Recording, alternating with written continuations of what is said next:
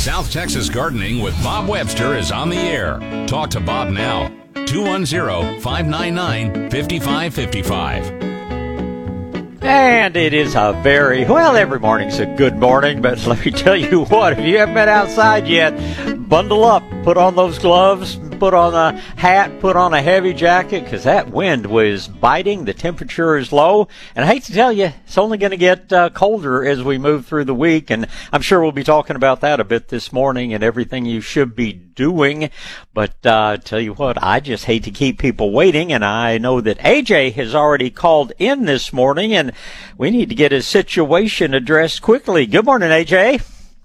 Good morning, Bobby. How you? I'm cold. That's how I am this morning. Yeah, I'm going to be brief because my bride wants to ask you a question also.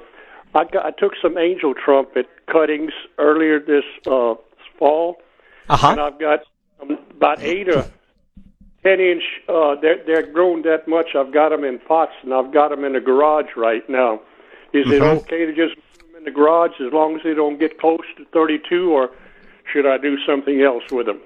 If you keep them above 32, they're going to be fine. But I have to tell you, as cold as they're saying, well, you're a little further south than me, but as cold as they're forecasting later this week, be sure you got a heater out in that garage. Back in 2021, I know a lot of people put things in the garage and they froze anyway because it just got so blasted cold, and combination of wind, combination of temperatures potentially well down into the teens. Just be sure you got a little milk house heater or something like that out there in the garage to keep them warm. But yeah, and down to the point of frost, your yours are going to be angel trumpets, Bergmansias, whatever you want to call the different ones.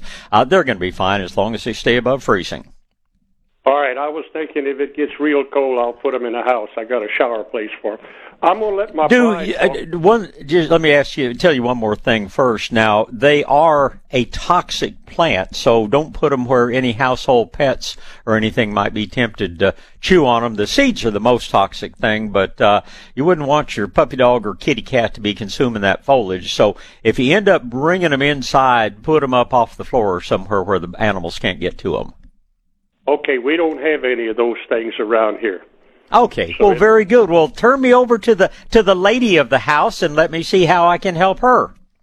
That's the bride, Bob. Okay, here she is. Hey, Bob. Good morning. AJ got birthday today, so. Well, happy birthday to AJ. If I didn't have such a horrible voice, I'd sing to him. Thank you, Bobby. Now, I got a question. I've got about 3 Christmas cactus here, and none of them are blooming. What do I do? What didn't I do? The Christmas cactus is sensitive to how long the days are. It can actually tell you the difference in daytime and nighttime hours, how many hours of darkness, how many hours of daylight. And Christmas cacti are very much like poinsettias. They set their buds and they bloom following a period of long nights and short days. So if you had yours in a room where the light was on into the evening, or if they were near some other source of light beyond the normal day length, they just thought it was still July, and they know they're not supposed to bloom until December when the days are much shorter. So even at this time, if you want to get them into bloom, what you could do is every afternoon about 4 o'clock, go stick them in the closet and don't bring them out until 8 o'clock the next morning. And if you'll do that for, about a month or so, that will probably, put buds on them and get them into bloom. Now, just don't be like AJ probably would and forget and leave them in the closet. So you got to bring them back out and get them in the daylight every day. But other than that, if you want to just keep watering and feeding, they'll go on growing beautifully. But they've got to have that period of long nights and short days to get the flowers going. Okay, what do you feed them? Just like any other plant? Yeah, has to grow liquid plant food, the plant formulation, or liquid fish blend by Medina. Anything you would use on your other house plants is just fine on your Christmas cacti. I don't have any house plants. Everything. AJ got everything outside. Well, like he should be putting on those pots, and keep in mind that they are not desert cacti; they are tropical cacti. So don't ever let them get bone dry. I mean, if you've had yours for a while and it's doing well, you know what you're doing. But when they are, when that soil's good and dry on the surface, it's time to give them another thorough watering. Yes, I do. Well, that's all. I just been last week. He was trying to call you, and I said, "Tell him." He said, "No, you can talk to him." Okay, that's my question for the day. Well, go bake the birthday boy a cake for his birthday or something nice, and tell him we wish him many, many happy returns. Okay, y'all stay warm over there in San Antonio. Well, we'll do our very best. Thank you, and you all too. Okay, bye-bye. Goodbye. All right, looks like we've got Heather next in line. Good morning, Heather. Good morning, sir. Good morning. I've heard you tell people how to take care of foot fungus if they have it on their feet. What would you recommend for cleaning an at-home foot spa, the little massager one, if someone who used it might have had foot fungus? If someone who used it had a little foot fungus, I would just use either I would use hydrogen peroxide. Hydrogen peroxide is probably one of the best sterilizers out there. There was a point when I would have told you just use alcohol, but at one point it had a little basal cell taken off my face, and my dermatologist said I hardly use alcohol anymore. He said peroxide is so much easier on everything, and it's just effective a cleaner. So I just get you some good old 3% hydrogen peroxide at the grocery store and give the surface a good wipe down, and should be no issues whatsoever. Perfect. Thank you so much. I appreciate it. And tell the person who has the fungus on their feet to learn about the benefits of cornmeal. You don't have to go to the doctor and get that drug that'll screw up your liver. If you get whole ground cornmeal and moisten it, it will grow a beneficial fungus called trichoderma, which will wipe out toenail fungus and athlete's foot and just about everything else. And everybody gets a little touch of that if you work hard and have sweaty feet. But I just used one of those aluminum loaf pans that you can get at the grocery store to bake bread in. It's about the size of my foot, and I'll put enough cornmeal in there to cover my foot, moisten it just enough to make a slurry, not real watery. Soak your foot in it for about an hour a day for a week, take a week off, and then do it again, and it'll cure even the worst cases I've ever seen of toenail fungus and other foot fungal issues. And it's so funny around the nursery, I'll have somebody will come in and they'll kind of motion me, want to get me over where other people can't hear them, and say, "Now tell me again how you do that toenail fungus." And it turns out they're the doctors that don't want to take their own medicine because they know how bad that is. So your friend that may have the foot fungal problem, you don't have to go get anything toxic to take care of it. Just whole ground cornmeal will work. I have a niece who's been a doctor down in Mexico for a while, and she told me one time, she said, "Uncle Bob, you talk like that's something new." She said, "We've been doing that for generations in the colonias." So it's been tested over many generations, and it does work. Awesome. I'll let her know. Thank you. You're certainly welcome. I appreciate the call this morning. You stay warm. You as well. Have a good one. Thank you so much. Goodbye. All right. Tell you what, I'm going to go ahead and do a break here. We do have some open phone lines. If you want to get in early, I'm sure it'll get busy as it gets a little later on. You know the number, 210-599-5555. I get to tell you about another, what I consider really remarkable product out there, and it's called Azomite. I say that it works like green sand on steroids. It's a micronutrient solution that, I don't know, it just takes care of yellowing. It makes certain that all your plants get all the micronutrients they need. It's loaded. In fact, first time I ever encountered it was at a nurseryman's trade show. The gentleman who was talking about it had a big piece of poster board, single-spaced, and he listed like 90 different beneficial compounds and elements that you'll find in Azomite. We've been using it for quite some time. It's the only thing I've ever found that will not only cure yellowing, But so many plants, if they have yellowed foliage due to mineral deficiencies, eventually they will turn green using other products. Most of the time the yellow leaves drop off and then the plant puts on new healthy leaves. With azomite, I've even seen it turn the yellow leaves back green again, so your plants get greener faster and stay healthier. It's absolutely non-toxic, can be used on anything from houseplants to ground covers to bedding plants. We use it on periwinkles pretty frequently. It's a wonderful product. You can get it either as a powder that's fine enough to mix with water and spray, or as a granule that you can just put on the soil. Look for it. Find nurseries wherever good products are sold. You will find azomite. South Texas Gardening with Bob Webster is on the air. News Talk 550 KTSA and FM 1071. All right, those lines are all taken right now, so hang on a second before you call. We're going to talk to Omar and Tony and Gilbert and Deanna, and we'll have one available shortly. Good morning, Omar. Good morning, Bob. How you doing? I'm cold.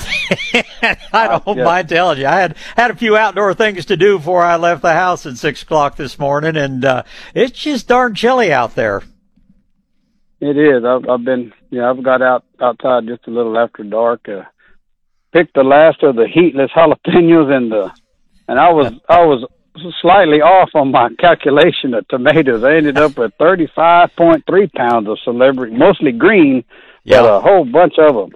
Well, you can use those and some of those mild jalapenos, make some good chow or all sorts of good things that man, you're a good tomato grower if you've got, 35 pounds of tomatoes in January. You get a gold ribbon for that, or a blue ribbon for that, and a gold star.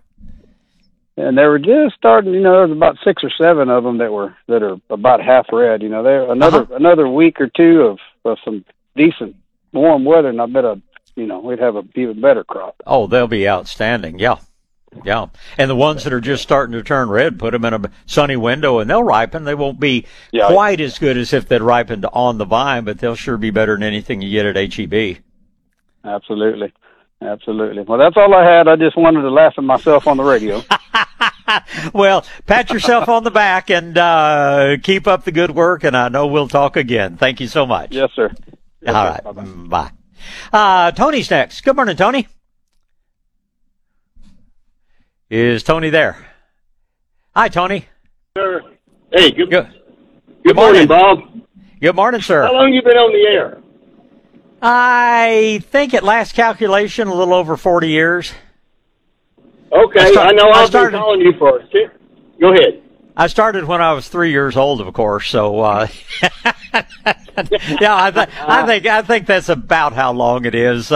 I lose count after a while. When I run out of fingers to count on, things get a little more confusing.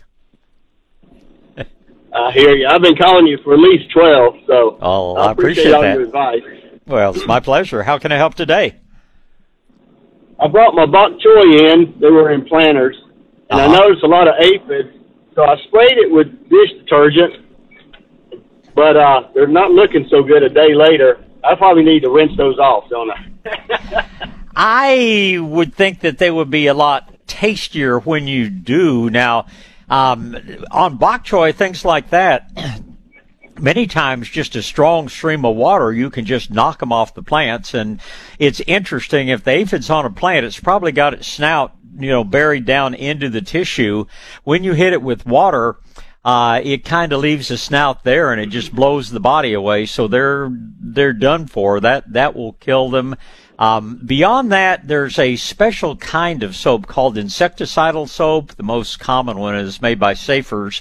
And that is a very good aphid killer. But yeah, just give it a good rinse. It doesn't leave any residue behind that will hurt you. But if you didn't rinse it, it might be a little off flavor, shall we say. One last question. Yes, sir. I bought some inexpensive grow lights or plant lights. And I'm wondering what color to put them on. It seems like I have a choice between red, blue, and white. Blue. Blue is, go for the blue. The plants only use a very narrow wavelength of light. Red light may have a little influence on flowering, but the only wavelength of light that activates the chlorophyll, which of course is how a plant absorbs the sun's energy and converts it into chemical energy. Only wavelength of light that will do that is in the blue range. So, and you don't get that if you just have a bulb with a blue filter on it. You need to have a bulb that actually puts out that part of the spectrum. And nowadays the LED plant lights are a whole lot cheaper and last a whole lot longer than the old fluorescent ones do. So depending on what you've got, and I can't see it, of course, since we're on radio, not television, but I would at some point invest in some LED grow lights, and they're not that expensive, and they really make a difference. Do remember that whatever kind of lights you have need to be close to the plants. The physicist will tell you that light diminishes by the inverse of the square. What that means in English is at 2 feet you get a fourth as much light as 1 foot, at 3 feet a ninth as much, at 4 feet a 16th as much, and so on. So those lights have to be pretty close to the plants to really benefit them. All right, that was good to know because I just have them as a canopy, so I need to get them down. Okay. Yes, sir. You need to either get the plants up or the lights down, whichever way. The one thing, too, again, depending on what kind of lights they are, if they're old-fashioned incandescents, they can produce a lot of heat. So don't get them so close that they would burn things if they touch them. But once again, when you go to the LEDs, they're a very cool bulb, and you can practically have them sitting on top of the plants, and they'll benefit them a great deal. All right, yeah, they're the new LED style, so I'm going to rearrange things. Bob, thank you so much, and have a wonderful day. And you do the same, sir. One other question that will probably occur to you is how long should you leave them on? If you have plants that are day length sensitive, like my first caller had, then you just try to kind of match what the sun's doing. If you just have green plants, house plants, little vegetable transplants you're starting, you can leave them on 24-hour days a day, and the plants, would be very happy. In my early plant career up in the Dallas area, we put plants in the home offices of Steak and Ale up there, which was, I don't know, may still be a big corporation, but they worked rotating shifts, left the hours on the lights on 24 hours a day, and the plants were growing faster in their offices than we could grow in our greenhouses. So don't hesitate to leave them on 18 hours at least if you want the maximum results. Okay, yeah, I've got a 12-hour timer, so that's what I was working. So yeah, well, that's fine. But if you want to speed things up a little bit, you won't hurt anything to have them on a little longer. All righty, Bob. Have a good one. You do the same, sir. Thank you. Let's go ahead and squeeze Gilbert in here before we take a break. Good morning, Gilbert. Morning, Bob. Good morning. Just got a question on the weeds. I have St. Augustine grass. Yes. And I had the summer weeds, and I got the winter weeds. Can I use that pre-emergent on the St. Augustine grass? You can, but if the weeds are already growing, it won't do you any good at all. Pre-emergent means, it has to go on before the seeds sprout. Now, is your St. Augustine still green, or has it turned brown for the winter? No, it's still green. Okay. If it turns brown, and it may very well after this cold spell, then you can go out and just spray the whole area with a mixture of vinegar and orange oil, 2 ounces of orange oil to a gallon of strong vinegar, and it will kill all the weeds. And if your St. Augustine is turned brown, it won't hurt it at all. It only affects the leaves. It doesn't affect the runners. So if your St. Augustine browns out, or if anybody listening has Bermuda grass that's already browned out, if you've got green weeds coming up, just get out there and spray it with vinegar orange oil mix. You'll kill all the weeds without hurting your grass. Okay, but like I'm saying, like for the summer, if I use Preem right now, would that take care of the weeds for the summer? The only pre-emergent that I really recommend is corn gluten meal. The other, even though they say it doesn't, it'll mess up the roots on your grass and especially mess up the roots on your shrubs. So I'm not into chemical pre-emergents. But the other thing to recognize is that, a couple of things to remember is that the pre-emergents, natural or synthetic, are broken down by soil bacteria, so you don't want to put them down too far in advance or they will have lost their efficacy before the weeds really have a chance to get started. The other thing is, if you really want a beautiful yard, rather than using any pre-emergent, put down about a half an inch, between a quarter and a half an inch of good compost. The compost has humic acids and things in it that act as a natural pre-emergent, and that will stop 99% of the weeds.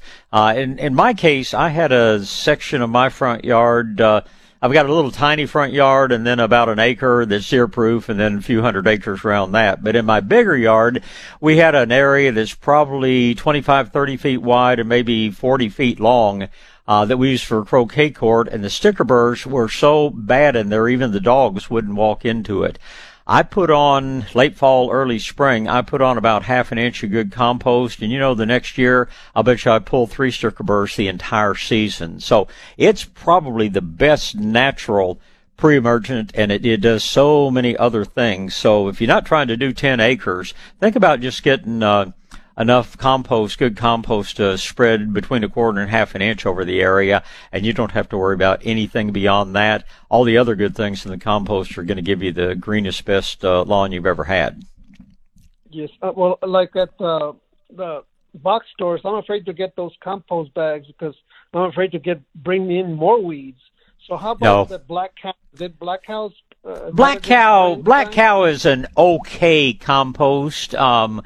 It's not super high quality, but it's not bad. Do you have a truck or trailer? No. Or access to one? Okay. I was going to. If you've got a friend that'll, do you a favor, you can go somewhere to Site One or one of the good places around Landscape Solutions out on the west side of town, and you can actually buy it by the cubic yard, and it costs about a third as much as it will if you're buying it by the bags. But you either need a trailer or a truck to haul it. If you pay them to deliver it, that runs the price way up. But if you're going to need very much of it, see if you can find a friend and tell him, hey, I'll buy you half a yard of compost if we can use your truck to get enough for both of us. And that'd be the best thing you could possibly do for that St. Augustine grass. All right. Okay, Bob. Thank you. You're welcome, Gilbert. Thank you for the call this morning. Deanna, hold on just a second. Time for us to get a little break in here, and I get to talk about Southwest Metal Roofing Systems. And people say, well, why do you talk about roofs on a garden show? Well, let me tell you, there are plenty of people sitting out there worrying about their roofs right now, because you've still got an old shingle roof, and we get down in the low teens, and especially get a little bit of moisture. That weather can be real hard on your roof. Now, if you're like me and have a Southwest Metal Roofing Systems roof on your home, I don't even think about it. My roof will stand up to the worst of the cold, the worst of the heat. Southwest Metal Roofing Systems roof here at the nursery sit up to baseball-size hail with barely a dimple. Big windstorms, no problem. Southwest Metal Roofing Systems does it right. It's the last roof you'll ever put on your home. And if you're building a new home, just tell your builder you want Southwest Metal Roofing Systems to put the roof on. That's what we did with our new groundwater district office up in Bernie, and we'll never have to worry about that roof. They simply put on the best roof out there, lifetime quality. You've got a choice of looks, too. If you don't like the look of standing seam metal, there are roofs. They can do a metal roof that looks like slate or shake shingles or, ceramic tile, a lot of different things. Lots of different colors to choose from as well. Why don't you learn more by giving them a call? And yes, by the way, you'll save money on your energy bill on a day like this because that roof is so energy efficient. Give them a call to learn more. 210-822-6868. 210-822-6868 for Southwest Metal Roofing Systems. South Texas Gardening with Bob Webster. News Talk 550 KTSA and FM 1071. All right, back to gardening and back to the phone lines. Phone line's full once again, though, so hang on just a second before you dial. We're going to talk to Deanna and then to Margaret and Clint and Carol right now. Good morning, Deanna. Good morning, Bob. How are you? Cold. But other than that, it's January. We just have to put up with a little of this every now and then. But I don't know about you. We've sure been moving plants around and checking heaters and getting ready for what's going to be a pretty chilly week, it looks like. Yes, sir. Well, I've listened to you for years, and I've learned so much, things I didn't even need at the time, but later on I found I did. But I do have a question that I don't believe I've ever heard answered. I live in Spring Branch, so I live at the base of hill country, as you know, and I have a 30-inch pot, plastic huge pot, that I would like to plant maybe a small tree or something in. Okay. What do you think I could plant in there that would maybe just appear as a tree or something? What do you think? There are a lot of beautiful things you could plant in there that would do just fine. Obviously, this is not something you're going to move around, so you'd want something that's going to be pretty cold hardy. If you like mountain laurels, they would grow in a pot like that. One of my favorite plants is called Yopon holly, standard Yopon holly. If you want something that's one of the most unusually beautiful plants you will ever see, there's something called a weeping Yopon. It has beautiful red berries in the winter, and every one of them is just a sculpture in the unusual form that they grow in. If you just want a big shrub-like plant, you get Pride of Houston Yopon holly. That would be beautiful in a pot. Especially if you enjoy Cajun cooking and things like that, you could grow a bay laurel. Now, if it's going to get down 15 degrees, you probably would have to cover your bay laurel, but they come through most anything. If you preferred something that would flower, you could grow one of the mid-sized 10 up to 10 foot tall crepe myrtles would be fine in that great big pot. There are lots of different choices. I can go on and on with more of them. There are tropical things that you can plant that would freeze down and come back up, like Esperanza, Pride of Barbados. With a pot that size, you've got lots and lots of different options. Is this a clay pot, or what kind of pot is it? It's plastic. Okay. If it doesn't have but one hole in the bottom, plastic is really easy to drill. But I don't like big pots with just one hole in the bottom, because sometimes that gets plugged up and then the plants don't do well because the soil doesn't drain. So first thing I do with a big pot like that, or a molasses tub, or whatever you're growing in, is just take your simple drill and, drill several more holes, so you can be certain that you'll always have good drainage. But, I've just scratched the surface, bless you, of, all the different things that you can grow in a pot like that. Okay. I appreciate you so much, Bob. I love your show. Well, I appreciate you calling me this morning. You get out and stay warm.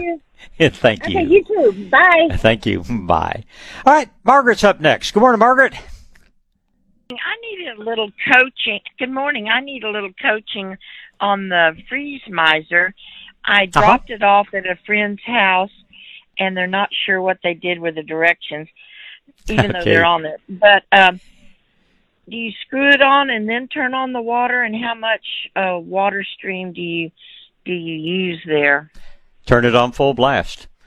Be very careful in screwing it on, because those are like a nylon thread, and if you get it crosswise and force it, you can mess up the threads, which pretty much ruins it. So just be careful in screwing it on, but just screw it on tight, turn the water on full blast, and absolutely nothing happens.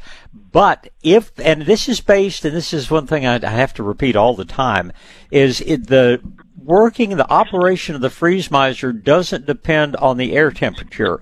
It depends on the temperature of the water. And if the temperature of the water starts dropping down to where it could potentially freeze and break, then the freeze miser starts to drip. The colder it gets, the more it drips. It will drip just enough to keep the pipe above freezing so that it doesn't break. And then as it warms up, it totally stops dripping. Yesterday, we use them here on our hydrants at the nursery, all the ones we took off last spring. I wanted to test them and be sure they were still functional. The way you can do that is stick it in the freezer for an hour or so, then put it on the hydrant, turn it on, and you'll see a huge stream of water comes gushing out. But after about 3 to 4 minutes, it shuts down to where there's nothing comes out when it warms up. It's all based on on a chemical inside, a waxy material. It doesn't use wires or batteries or anything else. There's nothing to burn out or blow out or, cause any problems. But you simply put it on the hydrant, turn the water on full blast, and forget about it. It'll take care of your hydrant. That's wonderful. And I'm not sure if I remember. She said that one of those faucets had a dual. Do you use two on that one or? No, just, you should have, if you've got a Y connector on there, it should have individual cutoffs for the two different sides. Just put the freeze miser on one and turn it on and cut the other off. That's kind of what we do if somebody has a hose that they use frequently and don't want to have to be taking the freeze miser on and off. You simply put a Y connector on there, put the hose on one side and the freeze miser on the other. Leave the freeze miser turned on, and then just turn the hose on and off if you need it. One thing that we have, and that I know a lot of friends have, is like a big cattle water tank and float valve on it, and we do the same thing. The float valve is on one side of the Y connector, freeze miser's on the other side, and that way your tank stays filled properly, but your freeze miser protects it from freezing and breaking. And the nice thing about that situation is that any water that the freeze miser releases to protect the hydrant, that water goes into the trough, so you're not wasting it. So, there are many different ways, and if you can always go to freezemiser.com and you can see exactly how it works. Oh, and, yeah. The other thing, and these things were invented by a couple of really smart guys that live over in the Seguin, Stockdale area. So it's a homegrown product, so to speak, developed right here in our area. And I always feel like a product's always going to work best where it was developed, but they're using these things all over the country now. And kudos to the ladies at Shades of Green. They helped me get everything, including the insulate, last week.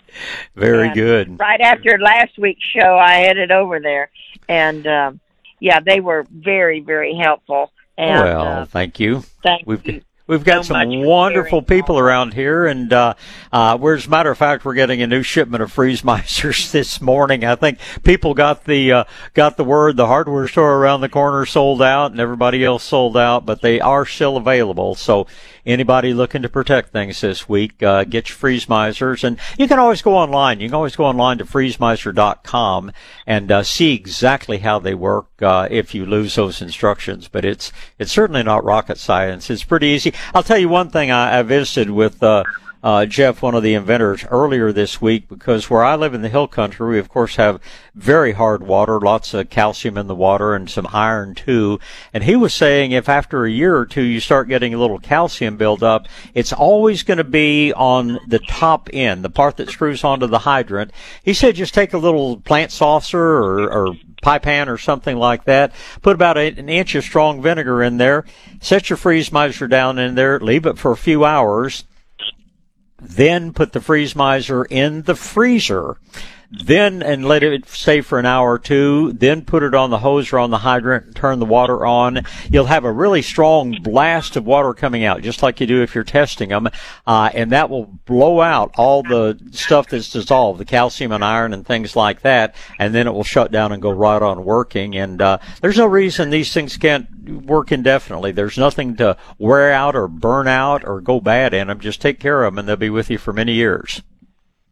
Oh, that is good to know as well. Thank you for all you do. The lady that said she listened faithfully for years and years, I do too, because you're going to need to know about that Christmas cactus at one time. You may not have one right now, but and fortunately, it's my pleasure always. And the fun thing about it is that some people just are afraid to call, which is pretty silly in my opinion. But when you ask a question like that, you're benefiting maybe 20,000 other people out there who want an answer to that same question. So I really appreciate your calls as well. And you get out and stay warm through this week. Thank you. My so pleasure. Much, Bob. You're welcome. Goodbye. All right, let's see, Greg. I believe we're up to Clint. Is that correct? All right. Well, on second thought, Clint, hang on just a second because we're right up to the point I need to take a quick break. Clint and Carol, you'll be my next two callers. Right now, though, guess what I get to talk about? The Freeze Miser. I practically just did an ad for them, but once again, if you're not familiar with them, they're kind of like a little torpedo. They're about 3-4 inches long, maybe an inch in diameter or so. And they're just absolutely magic. There are no batteries, no wires, nothing to burn out or go bad on you. But there's a very, very special material inside. And the Freeze Miser, you put it on your hydrant or your water trough or wherever you need to protect, and it very accurately measures the temperature of the water in that hydrant. When the water temperature doesn't have anything to do with air temperature, when the water temperature drops to the point that your faucet would be in danger of freezing or breaking, well, it automatically starts dripping. It drips just enough to keep your faucet safe, and when it warms up, they stop dripping. Put them on in the fall, forget about it, take them off in the spring, and know that your hydrants are protected. The one place that I will tell you to use them with caution, if you live in a really cold area and we have a prolonged cold spell, they can drip out a lot of water. So if you're on a rainwater system or something like that, you can decide what to do. There are other ways to protect the hydrants. None of them as easy as the Freeze Miser, and certainly I don't think any of them as effective. But if you have a very limited water supply, keep in mind that they will use some water when it gets really, really cold. They're available at fine hardware stores, nurseries, places like that all around. And once again, take a look at exactly how they work on freezemiser.com. You can order them there, but if you need them today, you better just get down to a good nursery or hardware store and stock up on what you need. Like I say, put them on once in the fall. Your pipes are protected all winter. Take them off next spring, and they'll be good for next year. The Freeze Miser. South Texas Gardening with Bob Webster is on the air. News Talk 550 KTSA and FM 1071. All right, back to gardening. It's going to be Clint and Carol and George and John. Clint is first in line. Good morning, Clint. Good morning. How you doing? I'm just darn cold this morning. I got out very early, had some things to do, and I still haven't warmed up. I'm ready for this cold spell to get over with and get back to Texas weather. I hear that. I tell you what, that freezing weather needs to stay way north of me. Yeah. What's going on today?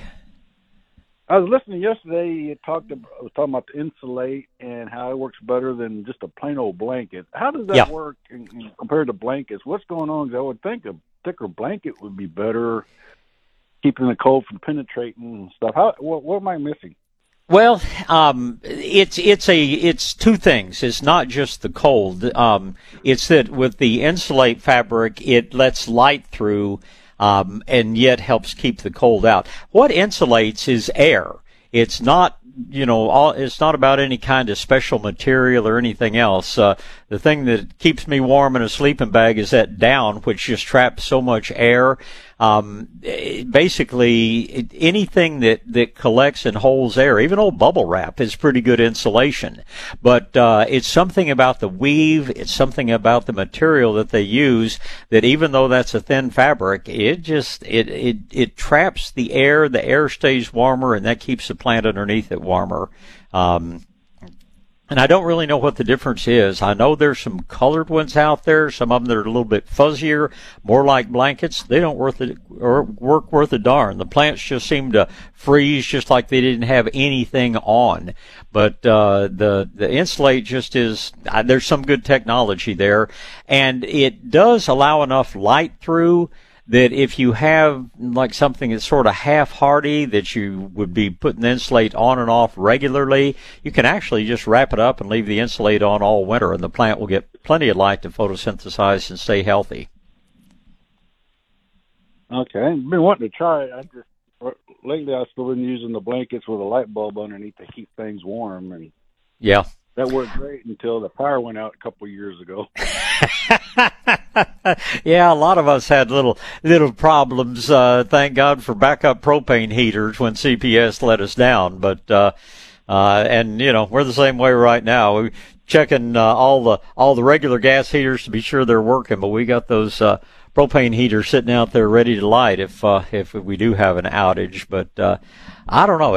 I guess we have to have a little bit of weather like this, but I wish it'd go back to just being once every 20 or 30 years instead of seeming like there's at least a week of bad stuff every year. But, it's just, this is Texas. Expect anything, and we'll get through it. Must be part of global warming. Somebody sent me an email the other day, said, send me all the written information you have on global warming. I need to burn it in the fireplace to keep warm. Keep warm. There you go. Now, y'all were talking about compost, and I'm kind of like the one fella trying to figure out what to get, because I said that nature's creation, as big as wood chunks as I got, I wasn't very happy with it. I don't mind them using it, but I thought it'd been ground up finer and actually finished out better. I'm working on them to get them to do that, and supposedly they're working at doing that, and it's still a good product, and believe me, if there was anything better I could find, I'd be the first to tell you about it. And there are some good cotton burr products. The mushroom compost I don't think is as good, but there are some alternatives out there. But again, we put out 8 bags of it earlier this week on Things Around, and it just every now and then you get a bad bag, but I have to say at least 7 out of the 8 bags, there was very little really large material in there, so maybe they're doing better with it. Well, I must have got number 7 that time. Who has the cotton burr material? You could just call around. I suspect Fanix probably has it. That's one of those feed store things. You're probably going to find, what's the name I'm trying to say? Morales Feed probably has that, down south of town. But I'd just get on the phone before you start heading out in your truck. Oh, most definitely. Now, you said the mushroom compost can have a lot of salt in it? It can, because they use salt to sterilize the bins where they grow the mushrooms between crops. Generally, you can look at the compost and you'll see a little bit of a white crust if it's overdone on salt, but not a regular, not a regular occurrence, but it's one thing that does happen periodically. There's no perfect material out there. Every now and then the cotton burr compost has a little bit of defoliant chemical left in it. Every now and then the forest floor-based material has a little bit too much chunky material in it, and every now and then unfortunately we don't live in a perfect world, but we adapt and deal with it. Now, the place out 90 towards Houston was New Earth. Didn't you say they changed hands? But at one time they had a really good manure base, didn't they? They did, and so far as I know, they probably still do, but they're making an awful lot of biosolids compost, and I do not like biosolids because of all the hormones and potentially synthetic chemicals and things like that are in there. SAWS pays people to take away their biosolids, and New Earth and Gardenville are both companies that they're making money off of buying the material they use to put into the compost. So if you deal with either one of those people, tell them you do not want biosolids compost. You want a plant-based compost.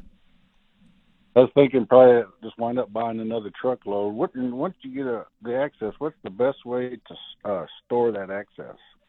Well, it would be better to keep it in the shade if you can. But it's going to continue to decompose. It's going to continue to break down. I fussed at Malcolm Beck one time years ago because I didn't think his compost was well enough finished. He was selling it, before it had finished breaking down, and he said, Bob, I have to. He said, it will diminish in volume. It'll be down to half the volume if I keep it until it's really finished. He said, and then I'd have to charge twice as much for it. Nobody would buy it. So just keep it in the shade. Expect that it will get a little smaller, but as it does, it kind of concentrates the microbes and the nutrients in there. So, any place that's in a shady spot, is just a fine place. And if there happen to be a few tree roots or whatever underneath it, they'll love it even more. Okay, good deal. I appreciate the info. Always a pleasure. Appreciate the call, Clint. Stay warm, and we'll talk again. And let's tell you what. Let's start with Carol. Carol, if we run short on time, we'll hold you through the news break and talk a little bit more. Good morning. Okay. Hey, Bob. Good morning. Hey, I have a well-established bed of low-growing lantanas, the yellow. They're up against a brick wall. I haven't really been a good plant parent. I didn't cover them, and I'm wondering, should I cover them for the next couple of mornings? I'd cover them up with compost. I just bury them 3 inches deep in compost, because the kind of forecast we're looking at, it may get so cold that even covering wouldn't keep them from freezing back. And as long as you protect the base of the stem, they will always come back out again. So if they were mine, and we were doing this with some purple lantana just a couple of days ago, and we just buried it about 2 inches deep in compost, knowing that the top will freeze, but knowing also that it will come back next spring because we've protected the base of the plant. Okay, well, fortunately, I do have compost, but I didn't cut the lantanas back this year, so I could still just push compost in. How deep did you say against the roots? Maybe 2 inches. And 2 inches, and then you can either cover them? Yeah. Well, no, I wouldn't worry about covering them. I just plan on letting the top freeze. But if you want to, you can cut them back and put the compost on then, or you can just put the compost on, let them freeze, and cut them back afterwards. We did most of ours. We went ahead and cut them back and then put the compost on top because we knew the tops were going to freeze anyway. Okay, no, I don't want to spend that much time outside cutting and then putting compost out. I will be the one who's freezing. I know. Okay. Let me tell you this. Hang on. Let me get Greg to put you back on hold because we're getting right up against the news break, and we'll talk a little bit more after news here on KTSA Radio, San Antonio, Texas. South Texas Gardening with Bob Webster is on the air. Talk to Bob now. 210-599-5555. I don't dial right this second, though, because every line's taken. I knew it'd be like this today because so many things to talk about with the weather and everything else. We're going to visit a little bit more with Carol. Then it'll be George and John and Elisa. Carol, let's get on to that next question. Okay, well, back to my first question. I just stuck my head out the door. It's 34 degrees and nice breeze here in Schertz. I don't think I'm going to get out there and do that compost thing today on the lantanas.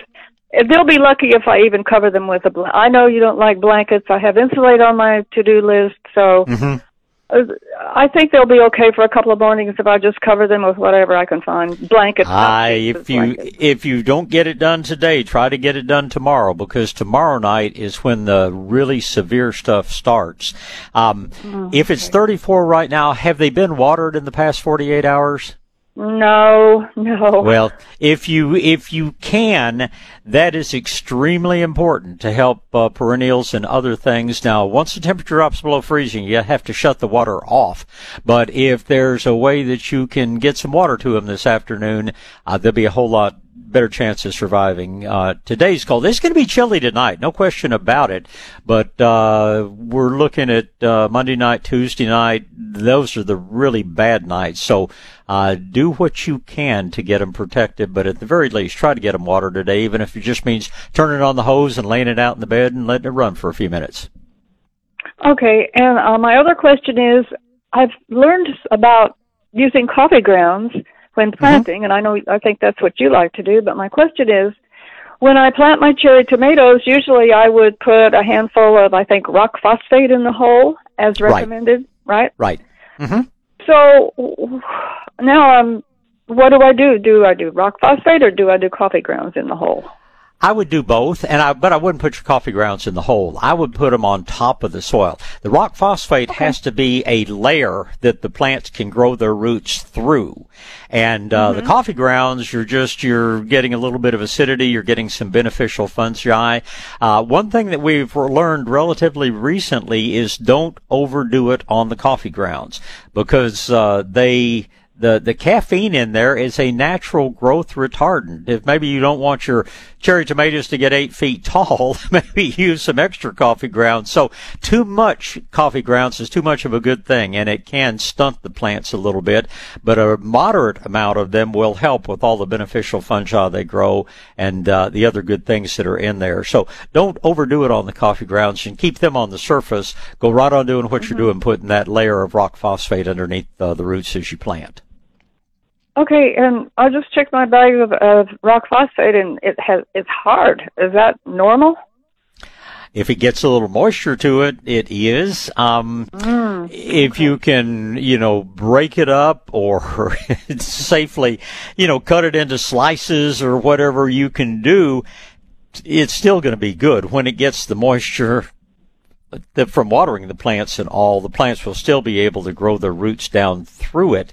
But keep it stored somewhere cool and dry, and it'll normally keep for several years. If it's out in the open, it does tend to absorb some moisture, and if nothing else, try to break it into chunks and just put 2 or 3 chunks there. Your tomatoes, the roots will find their way, through and into the little cubes of rock phosphate, and you'll still get the benefit. Just be a little bit harder for Carol to do the planting.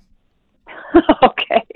Thank you, Bob. I appreciate all your information. Take care. Well, do your best to get out there and get those lantana taken care of. Or, no, on second thought, forget about them and come see us and buy some more next spring. Okay, thank you. Bye. You're welcome. George is up next. Good morning, George. Good morning, Bob. How are you? Oh, just sitting here having a good time. I'm very glad that I'm broadcasting inside. Over the years, I've done a few remote broadcasts, usually for the herb market in the fall when we had this kind of weather move in. And let me tell you, I was sitting here with the headphones on. I can only move about 3 feet away from my little broadcast unit, and that means sitting still, and that means getting cold. So I'm real glad I'm inside today. I'll certainly admit that.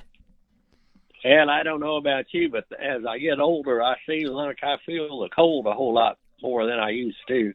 And the heat in the summer, but we'll just say we're getting older. We're not going to admit that we're getting old.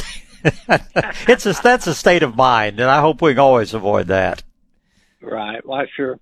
Well, I tell you what, I've got 1,200 feet of fence yard for my dogs. I know I could plant ryegrass, but I'd still have a certain amount of dirt cracked in. I was wondering if I put down sod, I know it wouldn't be growing during the winter, and I wouldn't put it down until after this real severe cold spell we got in. But I was wondering what kind of sod I might put down. Is your dog run Bermuda? Is it sunny? I guess most important thing is how sunny is this area. It's sunny for the most part, and mostly just weeds in it. Okay. Well, the toughest grass that you could plant would be one of the TIFF Bermudas. That's what they put on golf greens. That's what they put on driving ranges. That is the grass that will stand up to foot traffic better than anything else, whether it's canine foot traffic or human foot traffic. But it does have to have plenty of sun to do well. And how big are your dogs? How many and how large? Oh, there's 3 of them, and I imagine they're around 50 pounds apiece. Yeah, that's that's a lot of wear and tear on grass. Sure. One thing that you could consider, and you said you had about 1,200 square feet.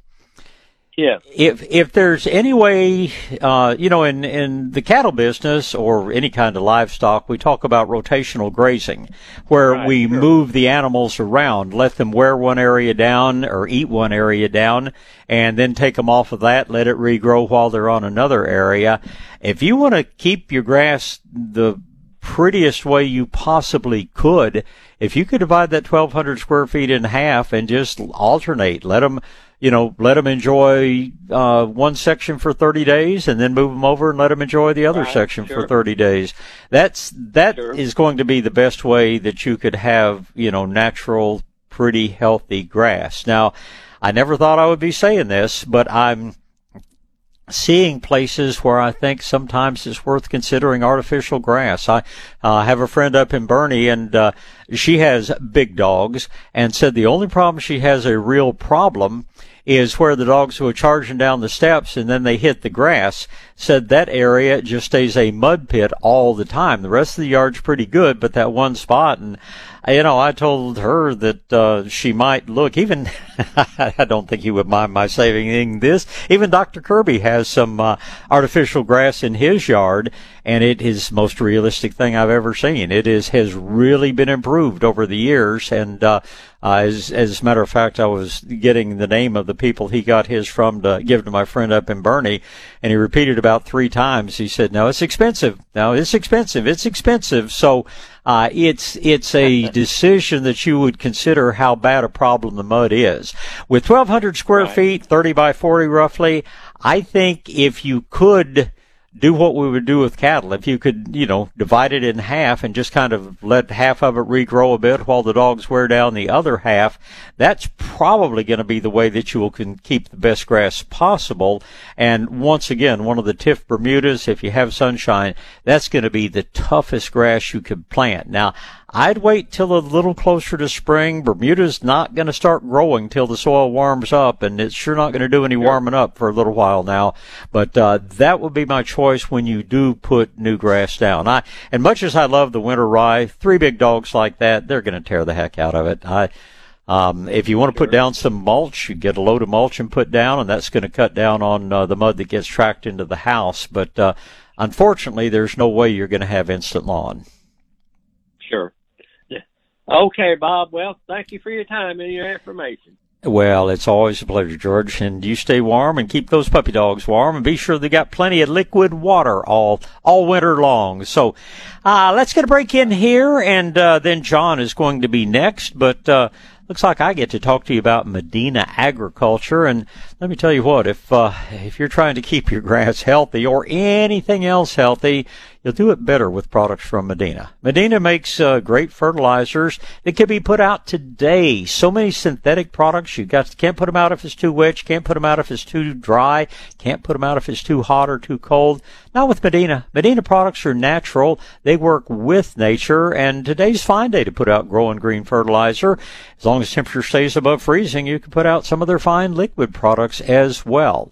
And of course, houseplants, well, I alternate on my orchid collection. I alternate between the Haster Grove plant and their new liquid fish blend, and the results are just outstanding. And that would work the same for Dracaenas or Chinese evergreen, Chef Lyras, whatever you happen to be growing for houseplants. Do the same. Rotate those 2 wonderful products, and you will have prettiest houseplants you've ever seen. Medina also makes or packages the best orange oil in the business. They don't make it, but they search the world over and find the best price and the best quality. They package a wonderful molasses along with liquid fish, liquid seaweed. Medina just makes a complete line of products, and that's not even touching all the things they do specifically for agriculture, nor mentioning all the great microbial activators and the liquid humate products, dry humates. Medina makes a lot of great stuff. If you want to see the full list, go to medinaag.com. You want to actually see the products? Go to a good nursery or feed store or garden supply store. That's where you're going to find quality products from our friends at Medina. South Texas Gardening with Bob Webster. News Talk 550 KTSA and FM 1071. All right, back to gardening, and I know we've got John and Elisa waiting to talk. Greg will send me if we have more people call in. You might try right now. We may have a couple of open phone lines. It's been they've filled up pretty quickly, but dial that number, 210-599-5555 if you'd like. And I say good morning, John. Good morning, Bob. Morning, sir. I was stationed in Alaska for 2 years in the Army and at Fairbanks, and it got to 68 below. But I was colder at Fort Polk in 30 degrees, freezing rain. Yep. It just, that moisture just is terrible. But I know. I've stood in shirt sleeves on a frozen lake in Wyoming when it was 5 degrees ice fishing, and felt very comfortable. And coldest I think I've ever been. I was on a field trip over spring break one time down at the coast, and man, we practically froze to death at 40 degrees down there. So yeah, that moisture and the wind. My friend up in Wyoming, where he sees 50 below with some regularity, he said, we can handle the cold, but we don't like the W word. So, yeah. But on the other hand, one of our managers here at Shades of Green grew up in Wisconsin, and she said, there's no such thing as bad weather, only bad wardrobe. Well, there's all ways to to deal with it. I had 3 quick questions on yes, sir. Plant product and process. Okay. The plant was Senesis purple sage. I bought a 10-inch pot and put it in the ground, and it just loses its leaves. Is that natural? It means that it doesn't have a real well-established root system. Ceniza, that's the Spanish word for ashes, is where that name comes from. Properly, botanically, it's something called leucophyllum. But when they are first planted, they need very regular watering, just like any other shrub that would go into the landscape. When they are established, they're very, very drought tolerant. But when someone that's having, is losing leaves during the growing season, and even in the winter months, it tells me the roots are not as well developed as they should be. I probably increase my fertilizing winter and summer. I would be sure that I'm watering deeply when I'm watering, and you should get to the point that plant is very thick with foliage, year round, and very thick with blooms when the weather's appropriate. There's lots of argument, and I'm not sure. Some people say they bloom before a rain. I've seen that they bloom more after a rain, but if they're not holding their foliage, you need to do something to boost that root system. Well, I got a bucket with a hole in the bottom, and it's got compost in it, and I set it next to the plant, so it's getting compost tea. Well, that alone is not enough nutrients. Supplement that with some good dry organic fertilizer or even some good liquid organic fertilizer. Compost tea provides a great deal of microbial life and a small amount of nutrient, but to really get established, your Seneca needs a little more than that. Okay. Now, the product was the Freeze Meister. Miser. M-I-S-E-R. Freeze Miser. Boy, is that a work saver, and I really like the putting the Y on the water trough. Yeah. That's a great idea, work saver. Oh, I can tell you, it's I've used them. We were one of the first people that tried them out, and I've just been sold on them ever since. Just a neat product, and the nicest guys, the fellas that invented it, distribute them. They're just incredible people. It's for me, it's just wonderful to see good people do well, and just know you're buying from a good company. Same way I feel about Medina Ag and some of the other people that I speak for. It's nice to have good people doing it right, and that's the way it is with the Freeze Meister folks. Jeff and David are both wonderful guys. Now, the process is with the compost on the yard. I had a gooseneck trailer come in and dump mushroom compost, and I shoveled it into a 10 cubic foot wheelbarrow and went and dumped a little out and then spread it with a rake. And is there any drop spreader that can handle compost? There has been everything tried in the world. There are, if you're looking at something the size of an 18-wheeler, they've got some things that will spread it a little bit, but as far as something you pull behind a lawn tractor or push around, I haven't found it yet. The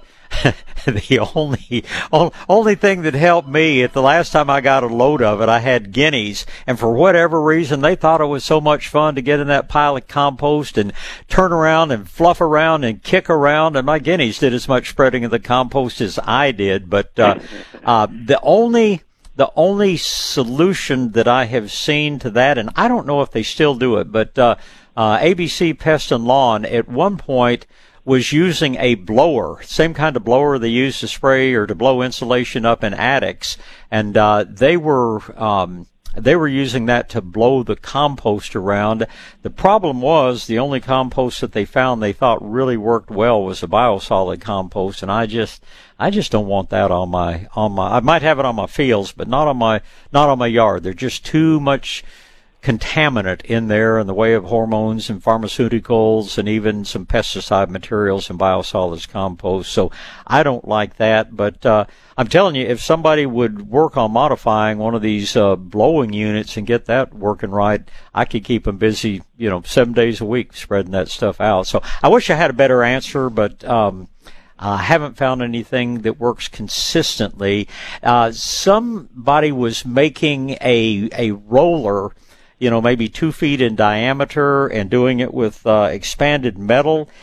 And they were doing a reasonably effective job of spreading it, but to me it was more work sitting there shoveling, filling that thing, closing the lid on it, and then pushing around. That was more work than just putting it out with a wheelbarrow, turning that hard rake upside down. And the secret for me is don't try to do it all at once. Get out and do a reasonable area, come back and do another area the next day, and pretty soon it'll all be out there.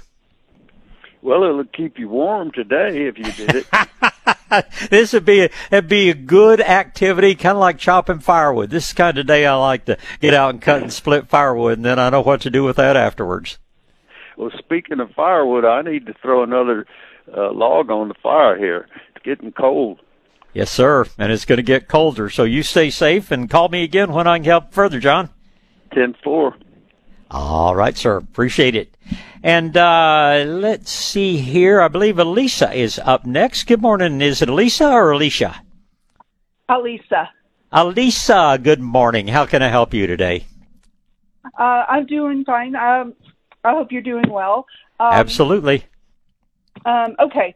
My first question is, I have been really good about putting something in the ground every day. Can I put anything in the ground during this freeze? Can I plant anything? You certainly can. Are you thinking vegetables? Are you thinking flowers? Are you thinking shrubs? How's your energy level today? Vegetables. Vegetables. Be a great day to plant spinach. Spinach is one of our most cold-hardy vegetables. You could plant. No, I guess I'm going to pretty much limit it there. Brussels sprouts would be safe to plant. The problem with Brussels sprouts is that they are slow to mature. It takes about 3 times as long to actually get Brussels sprouts as it does to get broccoli and cauliflower and even broccoli and cauliflower. Those little transplants would not be happy with getting down in the middle teens, which was what we may be seeing. But if you just want to be able to keep your record intact, see if you can find anybody who's got spinach plants. That would be the one thing that I think you would be just fine to plant. Now, if you want to plant and then put some insulate over it, you could do broccoli. You could do chard. Those things could be planted, but I'd sure throw some row cover over them for the rest of the week if you do that. Well, I was thinking about seeds.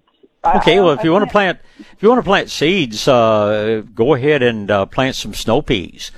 This cold weather is going to have passed before they would have a chance to sprout, and this is a good time to get your crop of snow peas planted. And if you like the idea of spinach, spinach is one of those leafy greens that you can plant from seed very well. I like Melody. I like Improved Bloomsdale. There's several good spinaches out there, and be fine to plant spinach seed. Remember, with anything that you plant from seed, even the things that are very cold hardy, they're not cold hardy the day they sprout out of the ground. They have to spend some time in the sun, photosynthesizing, making sugars. It's the sugar in the sap that actually makes them hardy to the cold. And so even a really cold hardy plant, the first couple of weeks after it sprouts, it's going to need a little bit of protection. So whatever you plant in the way of seeds, keep in mind that, and it's going to be a week or 10 days before they start coming up, so you're not going to have to worry about this week's cold. But keep in mind that if we have continuing cold weather, that those little new sprouts are not going to be cold hardy for at least a couple of weeks. Okay, what about sugar snap peas? That's what I mean by edible pod peas. They will do very well. And any time when they first come up, I would give them a little bit of protection, whether it's the bush form or the vining form. But once they're up and have had time to make some carbohydrates, the cold weather will damage blooms, will keep them from setting many peas, but the beauty of planting them this time of year is you can grow a nice big plant. About the time it becomes mature enough to bloom will probably be beyond any freezing weather, and then your sugar snaps, edible pods, whatever you want to call them, then they're going to keep on producing until it gets really hot, sometimes well up into the summer months. Okay. Is it okay if I ask another question? Yes, absolutely. Okay. I appreciate it. My question is going to be a little controversial, but I don't mind that. Well, I live in a trailer, and I keep the area around it. I don't like deadwood because it's not good in the summer. So when I can, I burn it. And I do. Can I use the warm ash to keep some of my crops, some of the seeds that haven't sprouted yet, warm? Can I sprinkle that on them if it's warm? No? Okay. All right. No. And the reason is, the reason's real simple. The old common name for potassium was potash, because that's what people had in their fireplaces, and whether they burned coal, whether they burned wood, whatever. And the potash, as it were, or in your case, the ashes from your burn pile or whatever, and I burn too. I'm not opposed to burning at all, but I chip it where I can. But yeah, burning is a necessary thing, and a small amount of ash goes a long way. The ash is very, very alkaline, and our soil is already very alkaline, and our soil is already overdone with potassium, so you will actually cause some problems using straight ashes. Now, once again, if you spread them pretty wide, spread them around, I'll go out on a windy day with a bucket of ash and just literally throw it up in the air and let nature spread it around. A light application of wood ashes is a very good way to get some extra minerals back into the soil, but a heavy concentration, no, it'll be bad for your plants rather than good for them. Okay. What about putting in my compost as long as I keep up with the other material? Oh, absolutely. But I would not want the ash to be more than about 5% by volume. Okay, 5%. Okay. What about burning your old tomato plants? They say that it has diseases in them. Should I burn them, or should I just throw them away? Well, burning is going to certainly take care of any diseases, but composting will generally take care of those diseases as well. At the price of compost around my garden, anything that's vegetative in general, and there would be limitations. If we had some virus diseases and things like that, I might be a little more circumspect about it. But most of the old vegetable material in my garden goes into the compost bin and gets used first as mulch and then later as a soil amendment. So you do what's good for you. I tend to chip what I can. I tend to burn what I can't chip, and anything that's bigger than that becomes firewood for my friends or for myself. Yeah. Okay. I was the one who called you a couple of weeks ago about all the acorns I had. Yeah. They make good mulch. You just can't go barefoot on them. No. But anyways, yeah. I guess that's all I have. I know this is an early question because we probably can't plant these until spring, but can you put microgreens in the ground? Absolutely. Okay. Absolutely. Just once again, remember that they are tender. All of your greens, your lettuce type greens, they're not as hardy as things like spinach and chard. But no, you can grow a wonderful garden of microgreens and have one of the healthiest things for your table that you will ever have. And you just have to do that. Spring and fall, they're not real happy, or they tend to get a little bit bitter. In the really hot summer, they will freeze in a real cold spell like we're having now, but spring and fall microgreens are a fantastic thing to have in your garden. Okay. All right. I appreciate all your help. Always a pleasure, Lisa. I appreciate the call this morning. Thank you.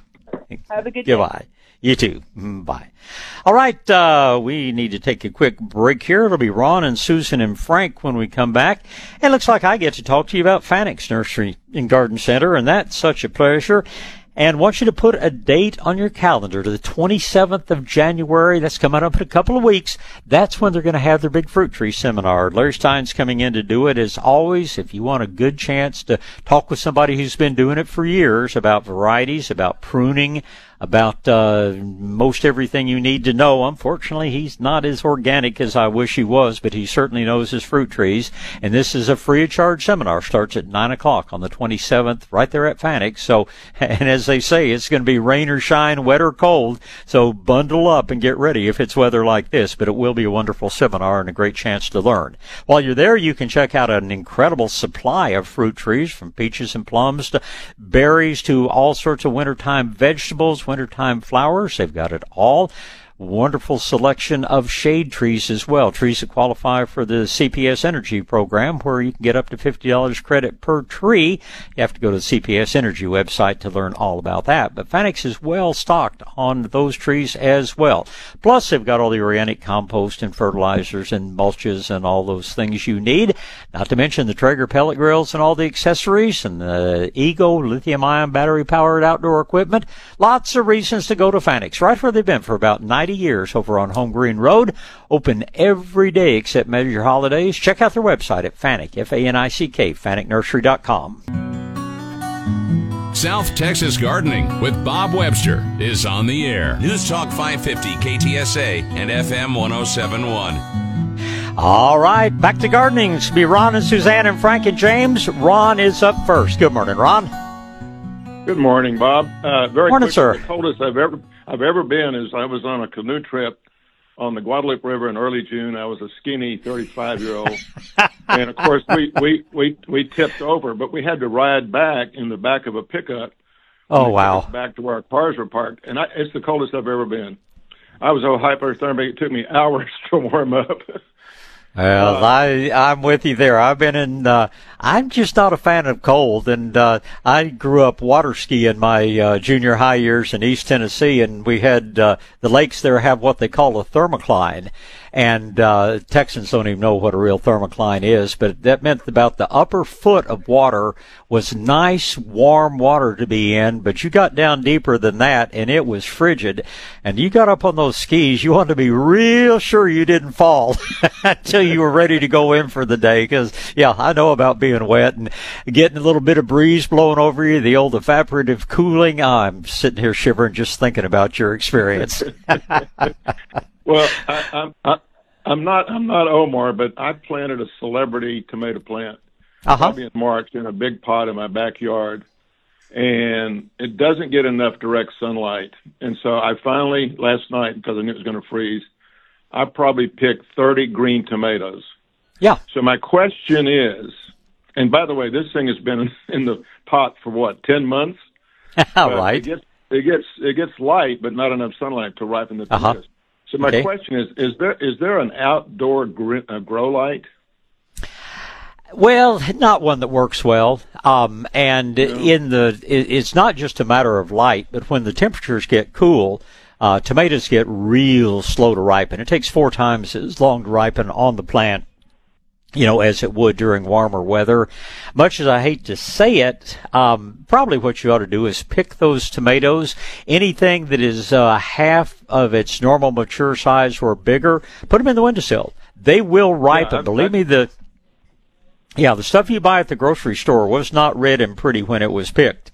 And you can ripen them, and they'll be very good.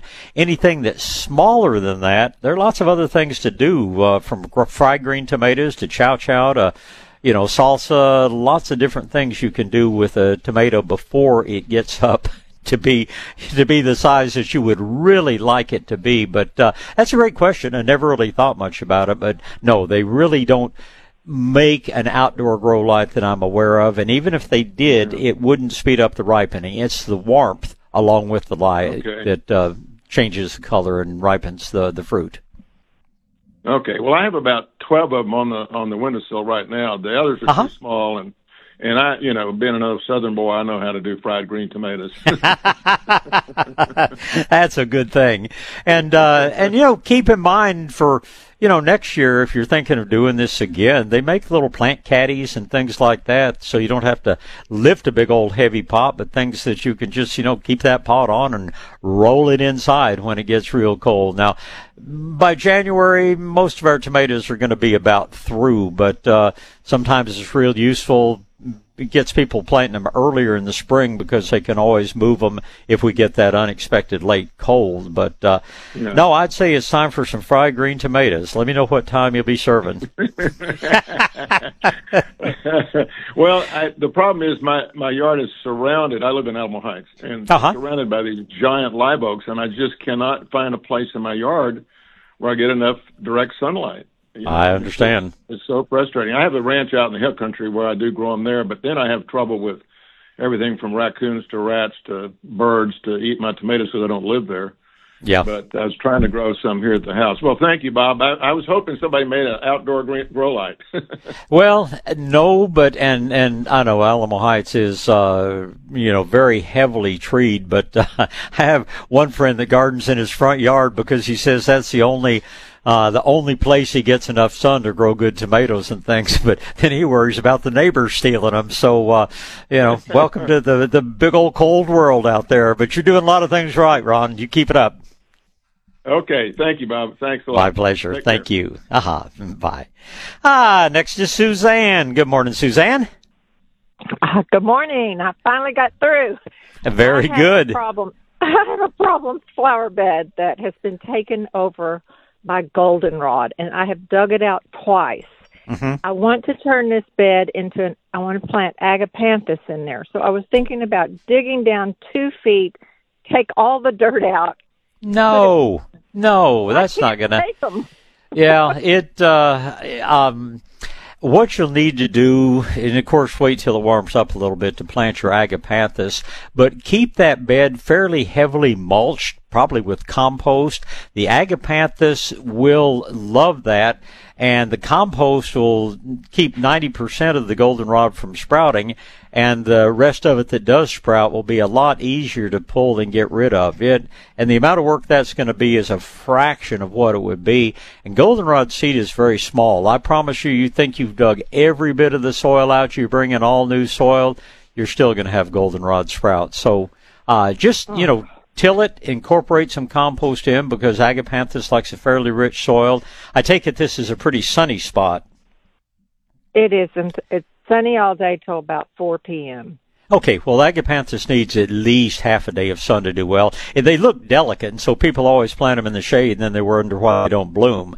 But no, I would do your normal soil preparation. I would plant your agapanthus, keep it well mulched with compost, and the goldenrod's going to be a very minor problem. Well, I've pulled it out twice, and it just keeps coming back. So can I spray it with something? You can. Golly, chances are, it's just the timing is what's difficult because things that spray or things that sprout in the winter months, we kill them real easily. But in the summer months, when we've got good things growing that we don't want to bother, there's no selective spray that knows the difference between agapanthus and goldenrod. But there are some things you can use if you don't have one. Get somebody that wants to give you a real nice gift and get them to give you what is called a push-pull hoe. You will be amazed how quickly you can eliminate weeds from a flower bed without bending over and hurting your back doing it. Mm-hmm. But I just don't have the agapanthus planted yet. I was thinking I could spray it and then plant the agapanthus in the spring. Well, if you have goldenrod growing, you can spray with that mixture of vinegar and orange oil, and you'll kill out anything that's green that you have. But your biggest problem is going to be from seeds that are going to sprout after it warms up when you already have your agapanthus in, and that's what your compost is going to really help limit. How tall do you want the bloom spikes, and how tall do you want the plants to be on your agapanthus? Oh, just 3 feet. 2 feet. Because there are many different sizes and a lot of different new hybrids out there on agapanthus. Lily of the Nile, as some people, call it. The standard ones are going to get 6 feet tall, so you want to stay away from those. Little John, not Little John. Golly, I'd have to think for a minute. But anyway, there are dwarf agapanthus that the foliage gets to about 18 inches, and the bloom spikes will get to about 2.5 or 3 feet. Those are probably what you're going to be looking for. There's a new dwarf white along with the usual dwarf blue So, yeah, agapanthus is a wonderful plant, but just keep in mind it needs lots of sun to bloom. If your area is sunny till 4 o'clock, it should do very well for you. Awesome. Okay, thanks for the info. Always a pleasure. Thank you for the call this morning. All right, we need to take a quick break here, and then we will be back, and it'll be Frank's turn. But right now, I get to talk to you about Dr. Williamson. Dr. Mark Williamson is really a man among men, a dentist among dentists, so to speak. It's just today's dentists coming out of dental school, guys and gals both, they're really pretty much taught if it's anything beyond cleaning or filling, send them off to a specialist. Well, Dr. Williamson is probably the most broadly trained dentist you will ever find. I mean, he has a wonderful education, spent years working with Dr. Staffel, who is also a very broadly trained dentist, and this is the guy that other dentists refer to. But wouldn't it be fun just to go one place and have all your dental needs taken care of? Plus, you're going to find he's an extremely nice person. It's awfully nice. Wouldn't you love to have a man that you could call your friend as well as your dentist? Well, you'll feel that way about Dr. Williamson and his entire staff. One of those welcoming places you will ever visit. And just the competence, the quality of care, just doesn't get any better. Easy to locate, very conveniently located out in northwest San Antonio on Cherry Ridge Drive, just outside of Loop 410 and just east of I-10 over there. Easy to find. And like I say, just great people. If you are looking for a new dentist, whether your dentist has retired, moved away, whether you're new to the area and you want to start with the best, consider Dr. Williamson and Associates. Phone number 341-2569, 210-341-2569 for an absolutely great dental group. South Texas Gardening with Bob Webster. News Talk 550 KTSA and FM 1071. All right, back to gardening. Looks like next in line is Frank. Good morning, Frank. Hello, Frank. Couple crazy questions. Yes, sir. Hello? I got you loud and clear. How can I help?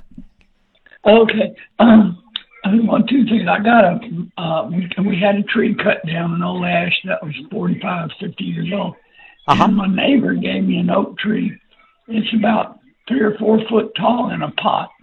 Okay. And I repotted it in a bigger pot. And so far, nothing's going on, good or bad. It's just got the same leaves and everything. But I'm thinking, how long could that thing stay in that pot that it's easily 5 or 7 gallons?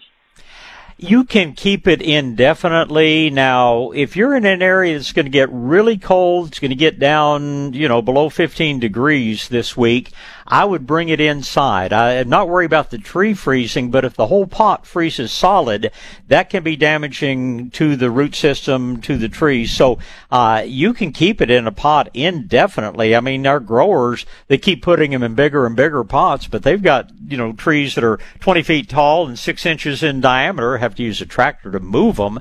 But that tree can stay in a pot indefinitely. You just want to balance the size of the tree. You don't ever put a little bitty tree in a great big pot. You move them up gradually, and we usually kind of split the roots down one side when we go from a smaller pot to a bigger pot. But if you've got a 5-gallon container, that tree will be fine in there probably until it's 5 or 6 feet tall. And then if you want to go up to a 10 or ultimately a 15-gallon container, you can keep it in a pot until it's convenient for you to put it in the ground. Okay. Well, I put it in the garage already. That ought to be good enough, you think? It depends on how cold it gets. If your garage stays warm, I would think it would be fine because the tree's not going to suffer from the cold, and that root ball's not going to freeze unless it gets down below 15 degrees or so, and that's not likely to happen in your garage. Okay. And one more quick question. I had I don't know why the patio sunk a little bit in the back, and when it rains, we get water running on it. And I was wondering, who would you like to come out here and take out the grass and lower that and put a rock like a rock garden there? Oh, you just need a good landscaper of some sort to do that. You might call one of the rock yards around, one of the people that sell stone and things, and ask if they have anyone to recommend. I don't know any one person. I know some people that, concrete rock in and things like that, but I'd call Garza Masonry and Stone, or maybe even just one of the big material yards, and ask them if they probably have a list of people that they can recommend to actually do the installation. Okay, good deal. All right. Well, take it easy. Have a good day, Bob. I'll do my very best, and I appreciate the call this morning. Thank you, sir.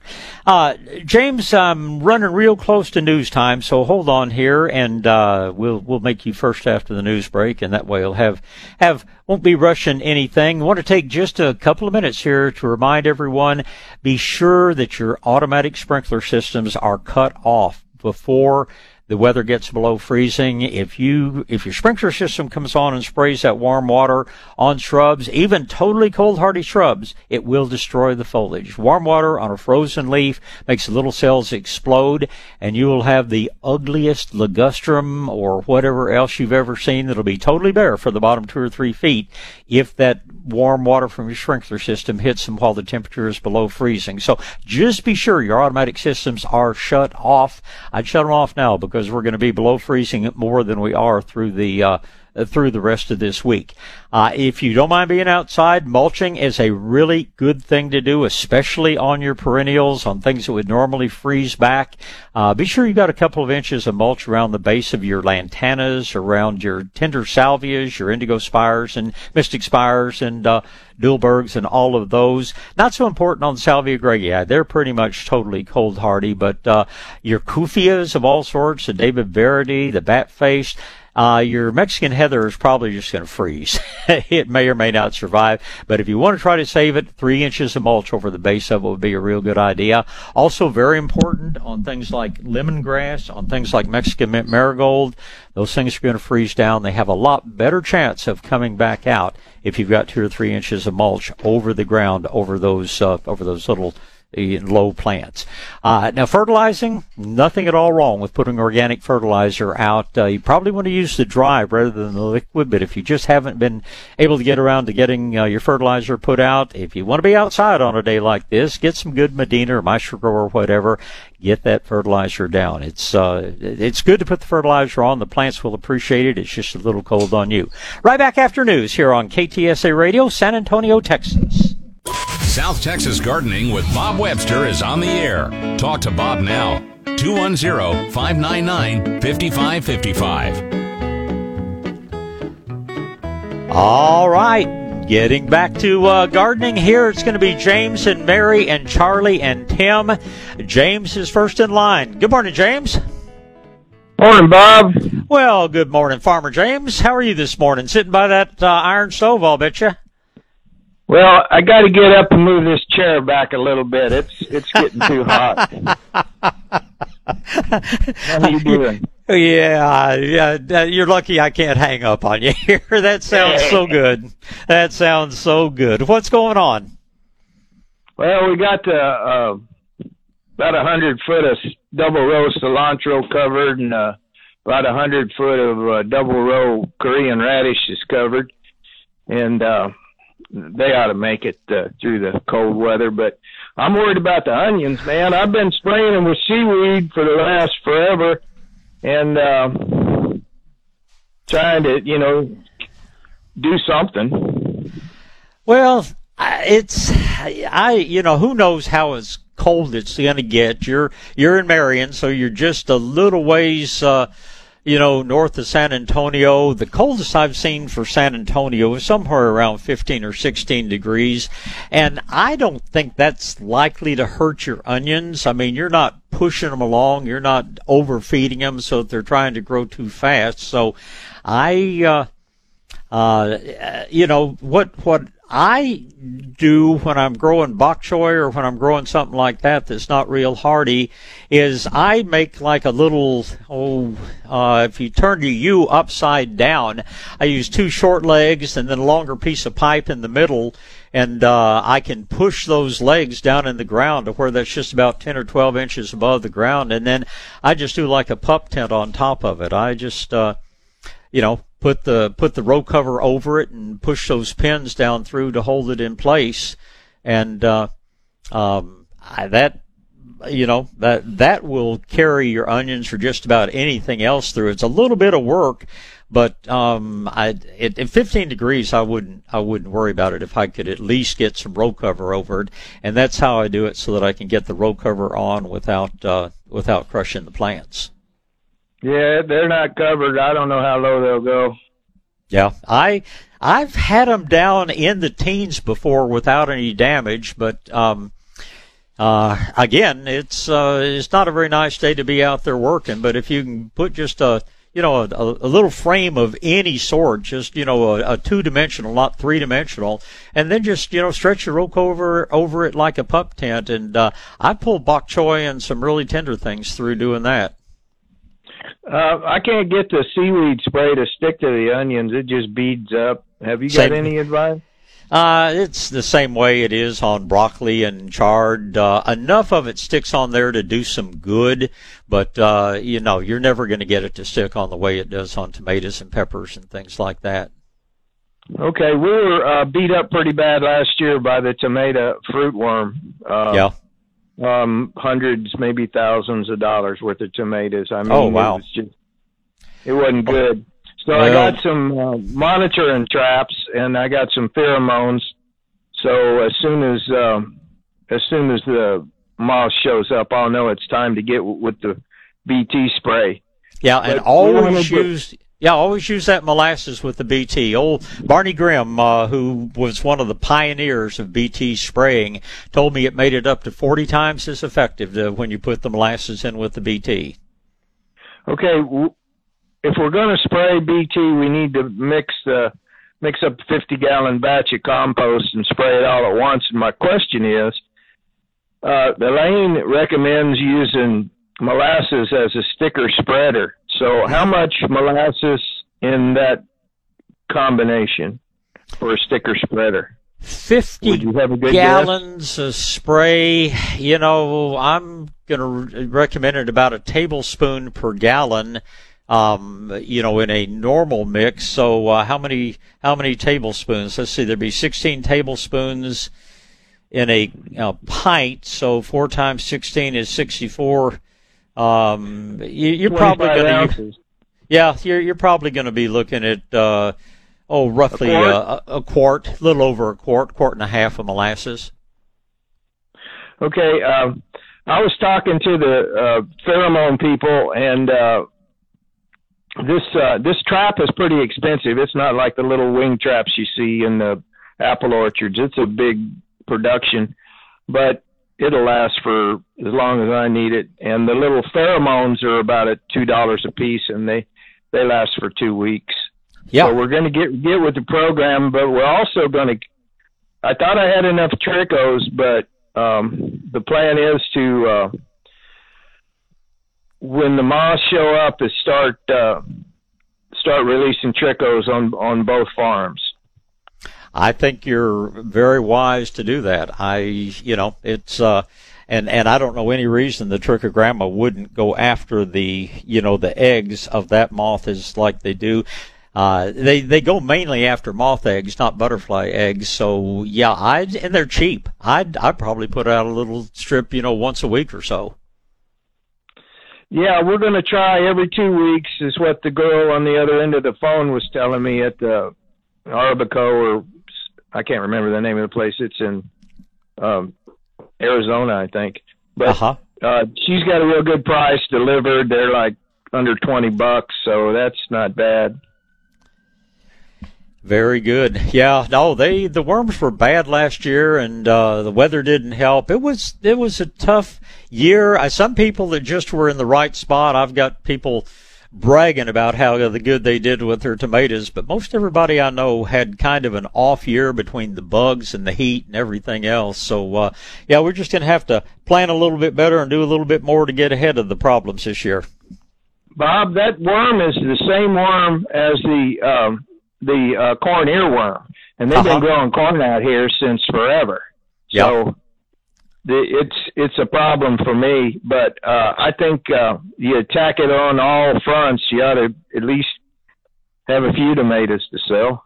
Absolutely. Put up a bat house, too. They say that the bats are one of the main things that goes after those moths that lay the eggs. And I know a lot of corn farmers started putting, doing anything they could to attract the bats to the area to help with that. Like you say, it's not one simple solution. You got to do a bunch of different things to get it done. Okay, Bob, thanks for taking my call and answering all my questions. I appreciate it. It's always a pleasure talking to you, James. Thank you, sir. Goodbye. All right. Bye. Okay, goodbye. Mary is next in line. Good morning, Mary. Hello? Hello. Good morning. Oh, hi. Thank you for taking my call. You've run this by people before, but I've kind of forgotten how you did it. I want to take some stepping stones and river rocks off of a path, and then put down. Did you say pea gravel? No, never said anything in pea gravel. In fact, are you going to put the stepping stones back in place? I am, and then there's kind of surrounded by the medium-sized river rock. Okay. Well, you need to use a very fine sand to set your stones, to have them stay stable. You can't use anything. You can't even use anything like concrete sand or decayed granite or anything because it's such a large particle. You need to use a very fine, almost a beach sand to set your stone. If you want it to be really permanent, you mix a little bit of Portland cement, not concrete, but Portland cement. I would put about 2 shovelfuls of cement to a wheelbarrow full of the sand. Put that down, set your stone immediately, and it will, in effect, lock it into place. You can't mix it up and let it sit, or it will get hard. But this is what we call cement stabilizing. And if you do that as you set your stones and then put your river rock around it, it's not going anywhere. It'll be there forever. Okay, and it's a circular path around about 5 live oak trees. And weeds grow up through the river rock, and it looks awful. And so I was hoping to have something down to prevent those weeds growing up through the river rock. Well, it will certainly do that. If you do it a little bit at a time and set your river rock in that same sand and cement mix, you'll have virtually no weeds will ever come up through that. But don't even think about using any of the so-called weed block fabrics because the weeds will just they'll grow on top of that. Nutsedge will come up through it. But what you're doing is basically creating, in effect, the effect of a concrete sidewalk, but the look of, just river stone and flagstone. So, look up, it just cement stabilization, and you go to any box store or home store or whatever, anywhere that sells building products, and get a bag of the Portland cement. You're going to need some help because the smallest bag they put it in is 90 pounds. But you mix about 2 broad shovels full of that with a wheelbarrow of fine sand. Use that to set your flagstone and your river stone, and you'll create what is going to be pretty much weed-proof and pretty much permanently in place. Oh, great. And so did you say I dampened that and then put it down? No, right? No, you will, there'll be enough moisture in the air will cause it to harden up just fine for you. Oh, okay. All right. Well, thank you so much. I appreciate you having to repeat that. Well, it's not a problem. I'm sure there are lots of people glad to have that answer, Mary. So you stay warm, and when it warms up, if you need any more help or guidance, you call me back. All right. Thank you, Bob. You're sure welcome. Thank you. Greg, I've done all the live, so let's run a break here, and we'll get back to some more phone calls. South Texas Gardening with Bob Webster is on the air. News Talk 550 KTSA and FM 107.1. All right, back to gardening, and let's see. I believe Charlie and Tim are my next 2 callers, and Charlie's first in line. Good morning, Charlie. Good morning, Bob. Good morning. Thanks for taking my call. Certainly. And I have a bougainvillea and Hong Kong orchid wrapped up to, without putting a ladder out to wrap all the way to the top. So they're about 5 to 6 feet. The branches, everything that's sticking out above that doesn't get wrapped. Should I just cut that off or leave it on, or? Wait and see what the weather does. Who knows? Sometimes it doesn't get as cold as they expect. Now, your Hong Kong orchid tree, you should be wrapping pretty close, wrap the trunk tightly, because in this case, we're trying to keep the trunk from freezing so that it can come out and regrow again. Your bushy bougainvillea, if you're just in effect kind of creating a tent around it, it's probably going to freeze anyway, as cold as it's going to get. So the other thing I would do is put 2-3 inches of mulch around the base, so even if the whole top freezes, that it will come back out. Bougainvilleas, can freeze down close to the ground and regrow very quickly the next spring. So I would, I get 2-3 inches of mulch around the base of it. And then we'll have to wait and see what the temperature does. But your Hong Kong orchid tree, don't be trying to protect the branches. The only thing you're really trying to protect is the trunk itself, so that it can regrow.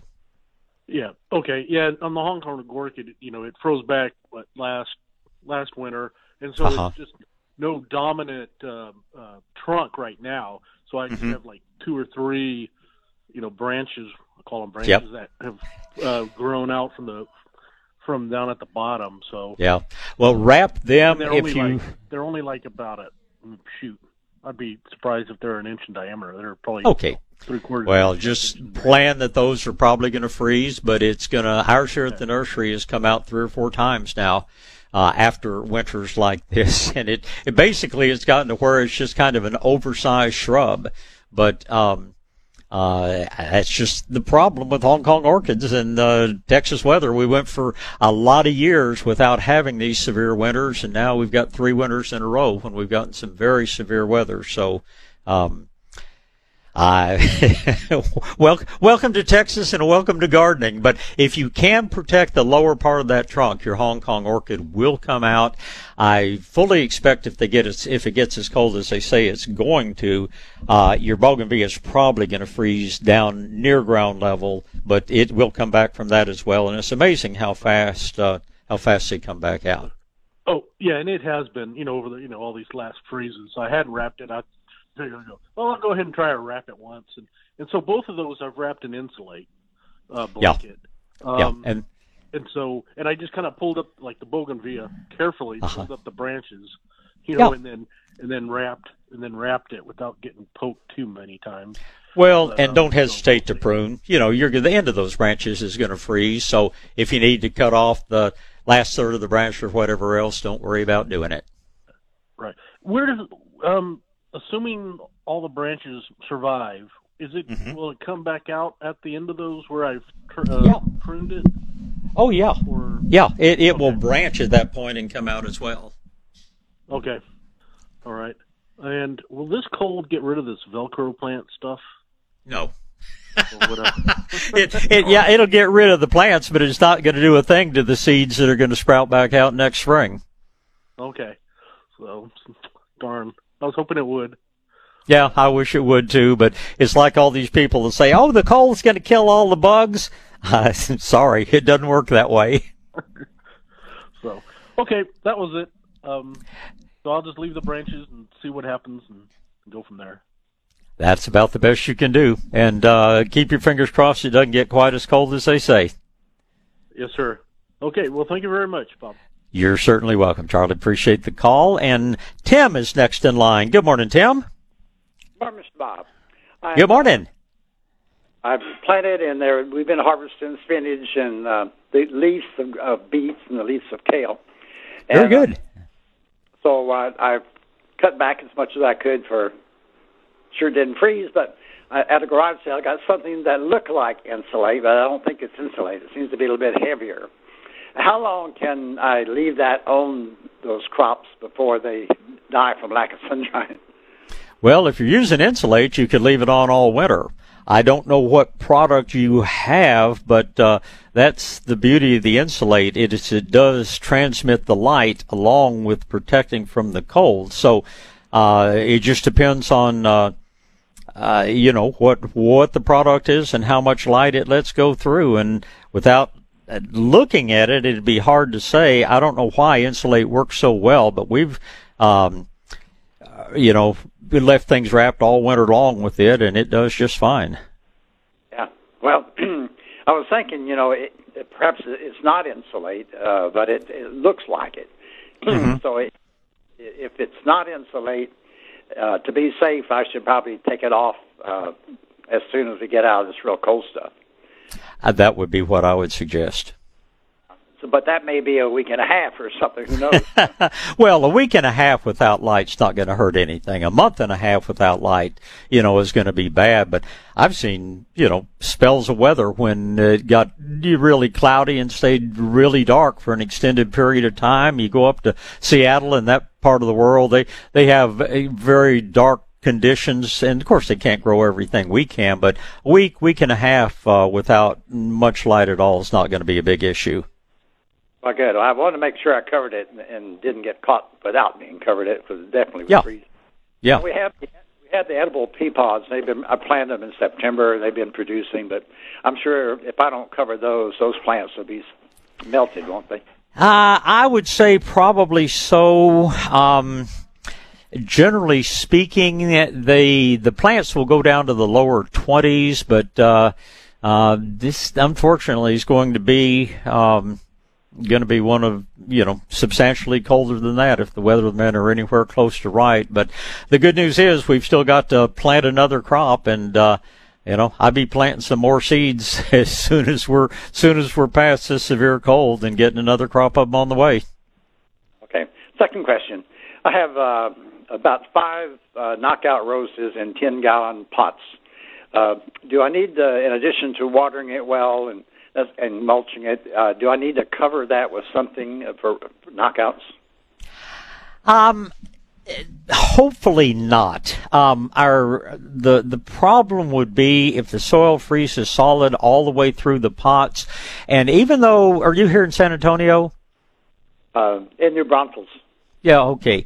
Even though we're supposed to get really cold at night, we're supposed to get back above freezing during the day. So I don't think that's going to be as much of a problem. Now, if it goes below freezing and stays below freezing for 48 hours, that would be more damaging. But there's just really, no way to predict that. If it's something that you can move, or if it's something that you could even get a cheap tarp and put over to help keep a little bit of the cold wind off of it. Like I say, I doubt that it's going to be an issue. If you were in Austin or something, we might be more concerned because it looks like it's going to get below freezing and stay below freezing if you get very far north. But here in San Antonio, if you've watered your knockouts thoroughly, I think you're doing about everything you can do. Okay. Well, good. Well, always appreciate you and your program and reminders of things I'd forgotten about. So. Well, I've forgotten more than most people have ever learned. So you always feel free to call anytime we can help, and always be here to help you every way we possibly can, Tim. Get out and stay warm and keep those plants as warm as you can. Yeah. God bless. Thank you, sir. Goodbye. All right, Greg, I guess we better get another break in. We do have some open lines. Grab one of those, 210-599-5555. South Texas Gardening with Bob Webster. News Talk 550 KTSA and FM 107.1. All right, let's get back to gardening here. It looks like it's Roger and Judy and Doc and Mary. Roger is first in line. Good morning, Roger. Good morning, Bob. Hey, good morning. Coldest I remember is growing up in Wisconsin back in the early 80s, 40 below with a 90 below wind chill. Woo! You can have that. That's the reason I know. one of our managers grew up in Wisconsin, and she says nobody retires back to Wisconsin. No, that's too cold for snowmen. Amen to that. Amen to that. Oh, based on your suggestion, I put in a cinder block raised bed, 4 by 8 feet, and I went so high with it, and so you don't have to bend over to the garden. And I just absolutely love it. Grow plants on the wall and everything. It's a great way to grow. It's nothing at all wrong with it. You get to pick your own soil that way, and vegetables, herbs, just about anything else. You can grow extremely well in that fashion. You can paint it any color you want. You can, and I've got hoops in it. I've got the PVC hoops, and I've got plastic over it right now. My plants are smiling. Anyway, yes, sir. It's economical too, man. It's not bad actually. Yeah. So anyway, I had a question, a couple different plants. The orange peel cestrum, I had one in a previous home and had a lot of water coming down off the roof there, and it just was prolific. Oh, yeah. And, I'm just wondering, I'm in the hill country here in Bulverde. I'm wondering, watering needs, how drought tolerant is it? And do deer love it or just kind of like it when they're hungry, or what do you know about that? Deer are almost always hungry in the hill country because we've got too many of them. It doesn't require any more water than any perennial, like most any salvia or cufia or anything else. Now, it's not cold hardy. It's, in weather like this, you would have to mulch it heavily, wrap it heavily, and the top's probably going to freeze back anyway. That's the only real disadvantage once you get up in the hill country. Regular freezing weather, freeze down and come back out. But, when we're looking at weather potentially down in the teens, cestrum's probably not going to survive that. I see. Okay. And one more quick question about in the springtime, I want to put in a pomegranate. Do you guys still recommend like the Wonderful is a real good one? Or Wonderful is, in my opinion, the best pomegranate that's ever been developed. There's some new ones out there, Ambrosia, some of the others that are a little bit bigger, but if you want the most dependable pomegranate around, it's still going to be Wonderful. And then springtime, like a typical springtime planting then for those, or what do you think? They're a woody tree. By the 1st of February, it's unlikely that we're going to have any kind of cold that would hurt it. I mean, I wouldn't put it in the ground today, but as soon as you can find it, like I say, February on, I think you'd be fine to plant it. Okay. All right. Thank you, Bob. I appreciate it. Well, it's my pleasure. I appreciate the call this morning. Thank you, sir. Looks like the next person in line is Judy. Good morning, Judy. Good morning, Bob. Good morning. Well, are you surviving the cold anyway? My question is, microgreens. What do you consider microgreens? Microgreens are basically, there are a lot of things that people tend to grow and lump into microgreens. Basically, small, leafy things are, but occasionally people would include other sprouts, from radish sprouts to beets to other edible things. But microgreens typically are small growing lettuces that are harvested at a very young age. Okay. I guess why I'm asking is because I do have Swiss chard, and I always felt like it survived the cold well. It does. So, and I didn't plan to cover it, but now I'm listening to you. I'm thinking maybe I should go out and put some insulate on it. But anyway. Well, it's just the weathermen can't seem to make up their mind, on how cold it's going to get. I wouldn't worry about it, down to, say, 18, 19 degrees, which probably means in San Antonio it's not an issue. Where I am up in the hill country and they're forecasting 12 degrees, which means it could go to 10, that would not be good. Okay, and I have a Chinese one, and it's kind of already bolted a bit, so I'm just going to let it go. I don't think it's going to put much more anywy. No, once Machili is probably the one you have. It's not, once it's bolted, you can't make it young again, so to speak. So it's time to plant something else there. Okay, and I figure that I need the fig tree to freeze back. So how far back should we prune it? It's just gotten too big. So when I freezes back a third, a half. I would wait and see where it comes out in the spring, and then cut it back to that point. Well, it may freeze all the way, down to 6 inches tall, and what chances are it is going to freeze substantially with this cold, and my guess is probably going to freeze back at least halfway. If you just say, well, wait and see while it has no leaves on it, you prune it back by a third, you might have to go back and prune it even further than that. If you wait until you see the new buds starting to sprout and prune it back just above that point. That's what I usually do with mine, and it tends to regrow fairly quickly. Well, I actually thought on the ends there was green. I thought, maybe with all our hot weather, it was actually thinking of coming out. But anyway, this cold weather will take care of that. Well, chances are, if it gets as cold as say it's going to, it's definitely gonna freeze back at least to some extent. Okay, another question I have is I have oregano, and it doesn't freeze for me, and I was thinking, how would that work as like a ground cover, or not a ground cover? It's a plant around trees or whatever. It's a great, as long as you have good sun, it will make a very good ground cover. The problem, if your trees have a very dense canopy, then it's not going to get enough sunlight to do well. But if it gets, if it gets adequate sun, it'll be a fine ground cover. Okay, I'm not covering that. All right. Well, I just keep thinking about that fig tree, and so I guess I'll just wait and see. And I also have one of those blue sages that's it's the one that blue mist or something, and it just attracts the bees, and it has not frozen. Well, I shouldn't say not frozen. It freezes back, so then it comes back.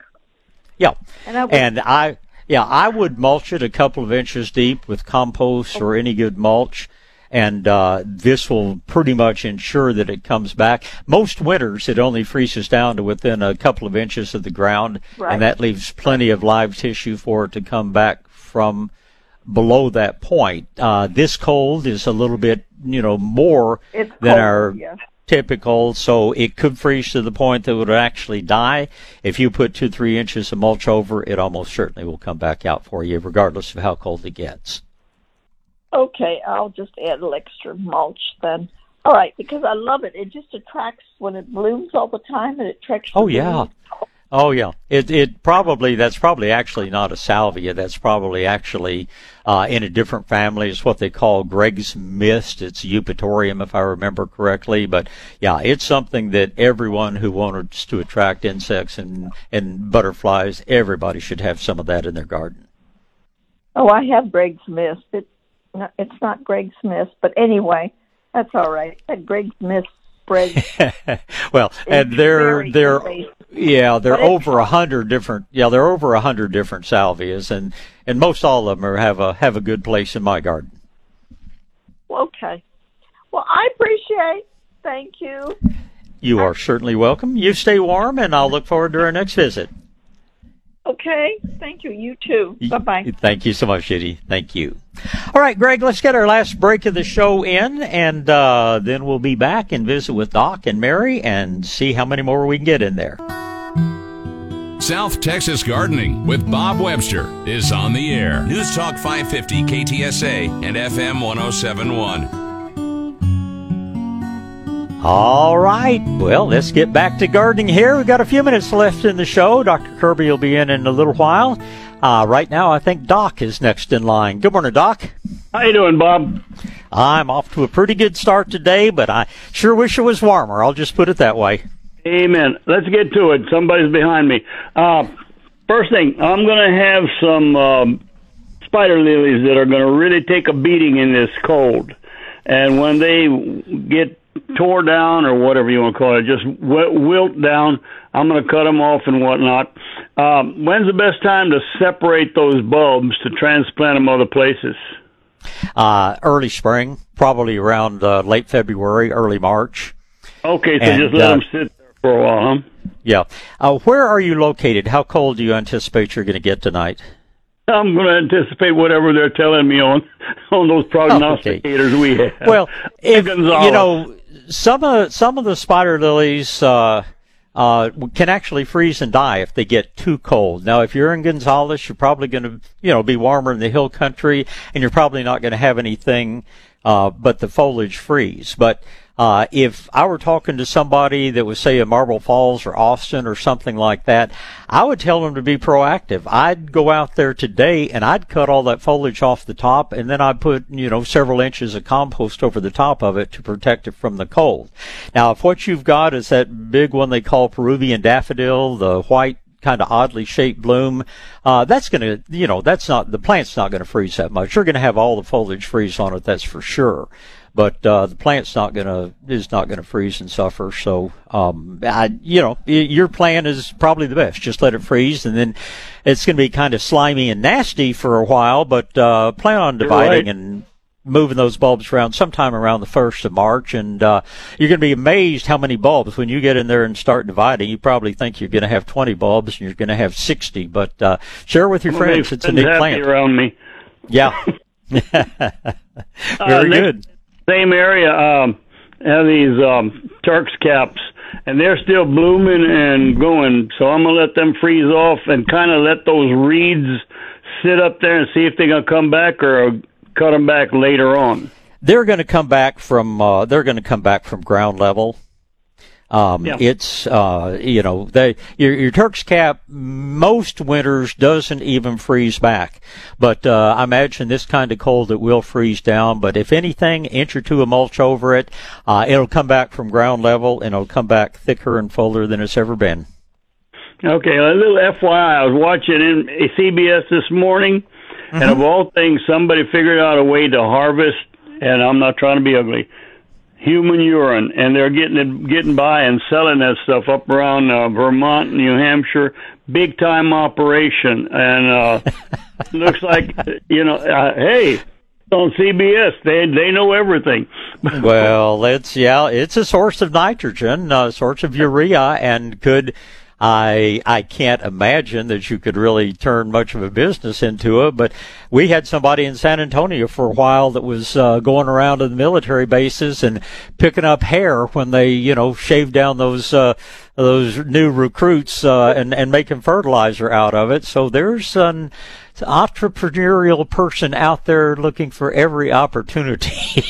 I'm not sure that I would be sharing quite everything about my sources and things like that. But again, it must be a slow news day. That's all I can say. Yeah. Okay. And hey, it's good to see some real live people advertising Freeze Miser on RFD TV. There's this one guy from San Antonio and one guy from Fort Worth. Wears a hat. Doctor. Yeah, probably the Dirt Doctor. We both believe in them, and they really do work. So everybody ought to be using them on their hydrants. That's for sure. I've got them. Okay, Mary's behind me. I'll leave you alone. Have a good day. You do the same, sir. Thank you. Mary and Katie and Michael, as a matter of fact. Mary's next. Good morning, Mary. Hi, good morning, Bob. Good morning. I tried to get everything watered real good yesterday. I didn't finish it. I can still do that today, right? Before long as the temperature is above freezing, long as the foliage hasn't frozen. Once the foliage is frozen, then warm water on it will destroy it. But I'm not sure what the temperature is out there right now. I suspect low 40s, and that should be fine for watering.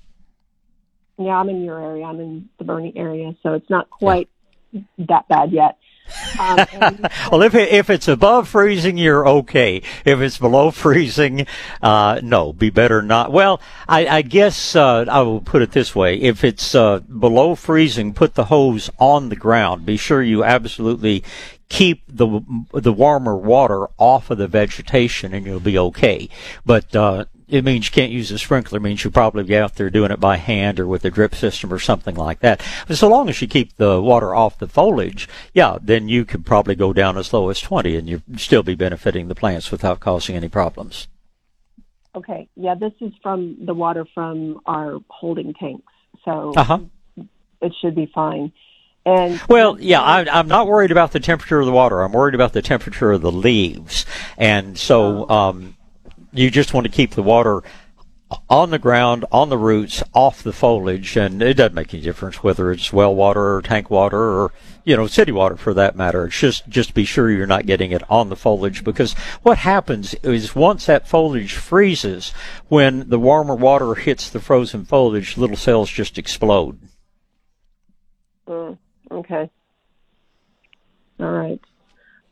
And you said I caught the tail end of the asparagus, give it a good haircut, and it's okay to stay out if I just put a layer of mulch over it?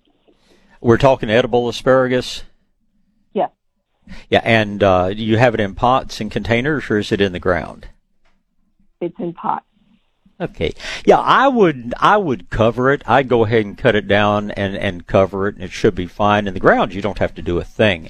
But raised up in pots where the pots get freeze solid all the way through, I think it'd be wise to cover those after you cut them back. Okay. And one more quick question. I let my Texas sage get a little leggy, and I want it to be more bushy. Do you think I can give it a good haircut? I wouldn't do it now. You want to wait until the new growth is just about to start in the spring, because it's important to leave those leaves on there just to keep the transpiration going. But just as soon as the new buds start to swell, which is probably going to be mid-March, early April, that will be the time to cut your Texas sage back. And if I cut it, that'll spur the growth on the bottom portion, because it will branch out just behind the point that you cut it, because this concentrates the hormones and makes the little individual buds start to swell and grow, and that's as long as it gets light, it will make it branch out at that point. But if the top of the plant is really big and thick and there's no light going to be getting to the places you're cutting it back, it's not going to thicken up a whole lot. It will put on some new growth, but you're only going to get good thick growth where you've got good bright light. Okay. And then also, speaking of watering, do you think I can give that a good water today? Absolutely. Yeah, absolutely. Just, once again, keep the moisture off the foliage. Keep it on the ground, on the root system, and do it as soon as you can for your own sake as well as the plants. Yes, I'm ready to go out. Very good. Bundle up, go do it, and I'll look forward to our next visit. Thank you. Bye, Bob. Thank you. Thank you. Bye. All right, I believe next up is Katie. Good morning, Katie. Good morning, Bob. Good morning. I'm over in Concan, Texas. Okay. And I have, just last week, we potted a whole bunch of hanging baskets with tulip and daffodil bulbs. And I was just wondering if we needed to either bring them in or maybe enclose them in a big black trash bag kind of thing. I'm just worried about the bulbs going to mush in the 19-degree forecast. Well, I would very definitely protect them. Are these planted? Are these still loose bulbs? They're planted in a basket. Okay. A large, really large hanging basket. That's an unusual way to grow them. But is the basket of a size that you could lift and set down on the ground and then cover? Probably. It's a heavy lift because we've already started watering. Oh, I know. Them. Yeah, I know. And we get some of those 36-inch baskets that I know weigh weigh a heck of a lot. Raised up in the air, it's going to be virtually impossible to keep it from freezing.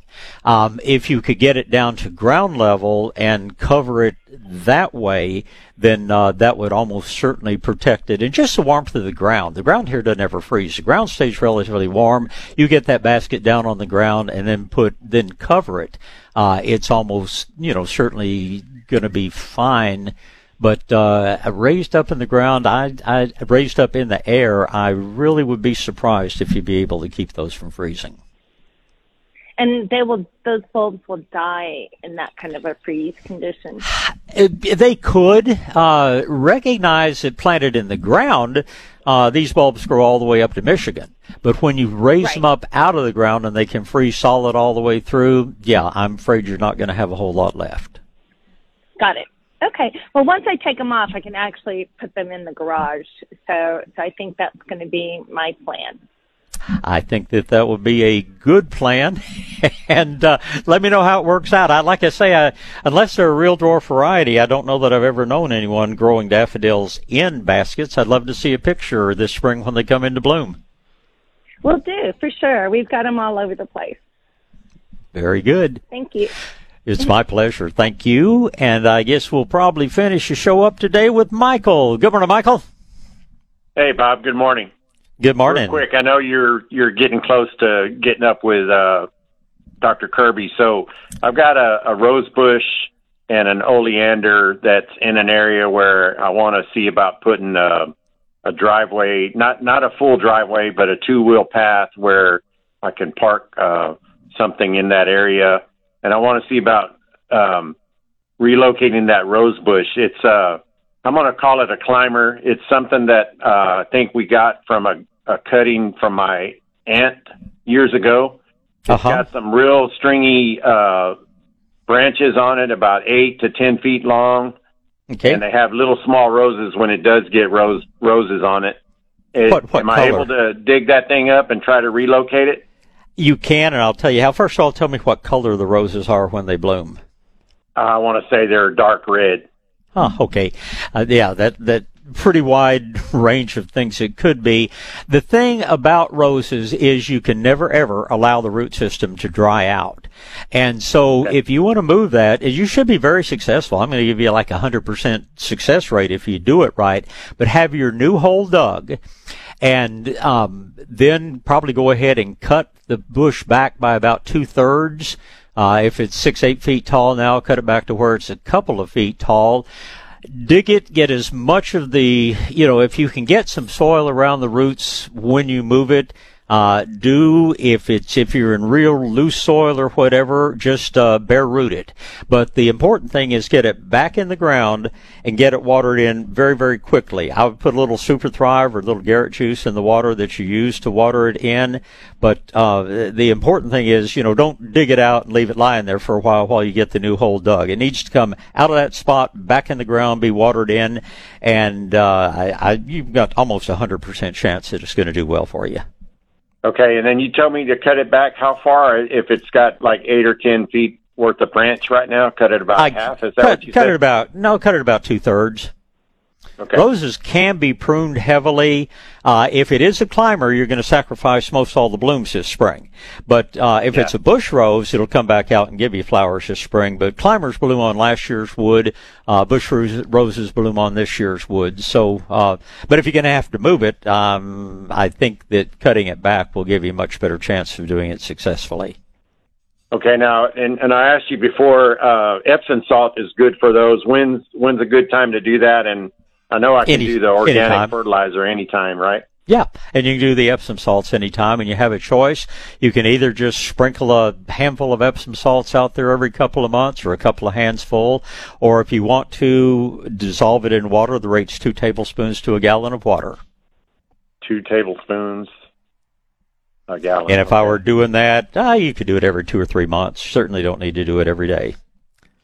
And I'm going to let you go because we are right at the end of the show. We can talk again sometime soon. And Dr. Kirby will be in here very shortly, and we'll be talking your pet's health here on KTSA Radio, San Antonio, Texas.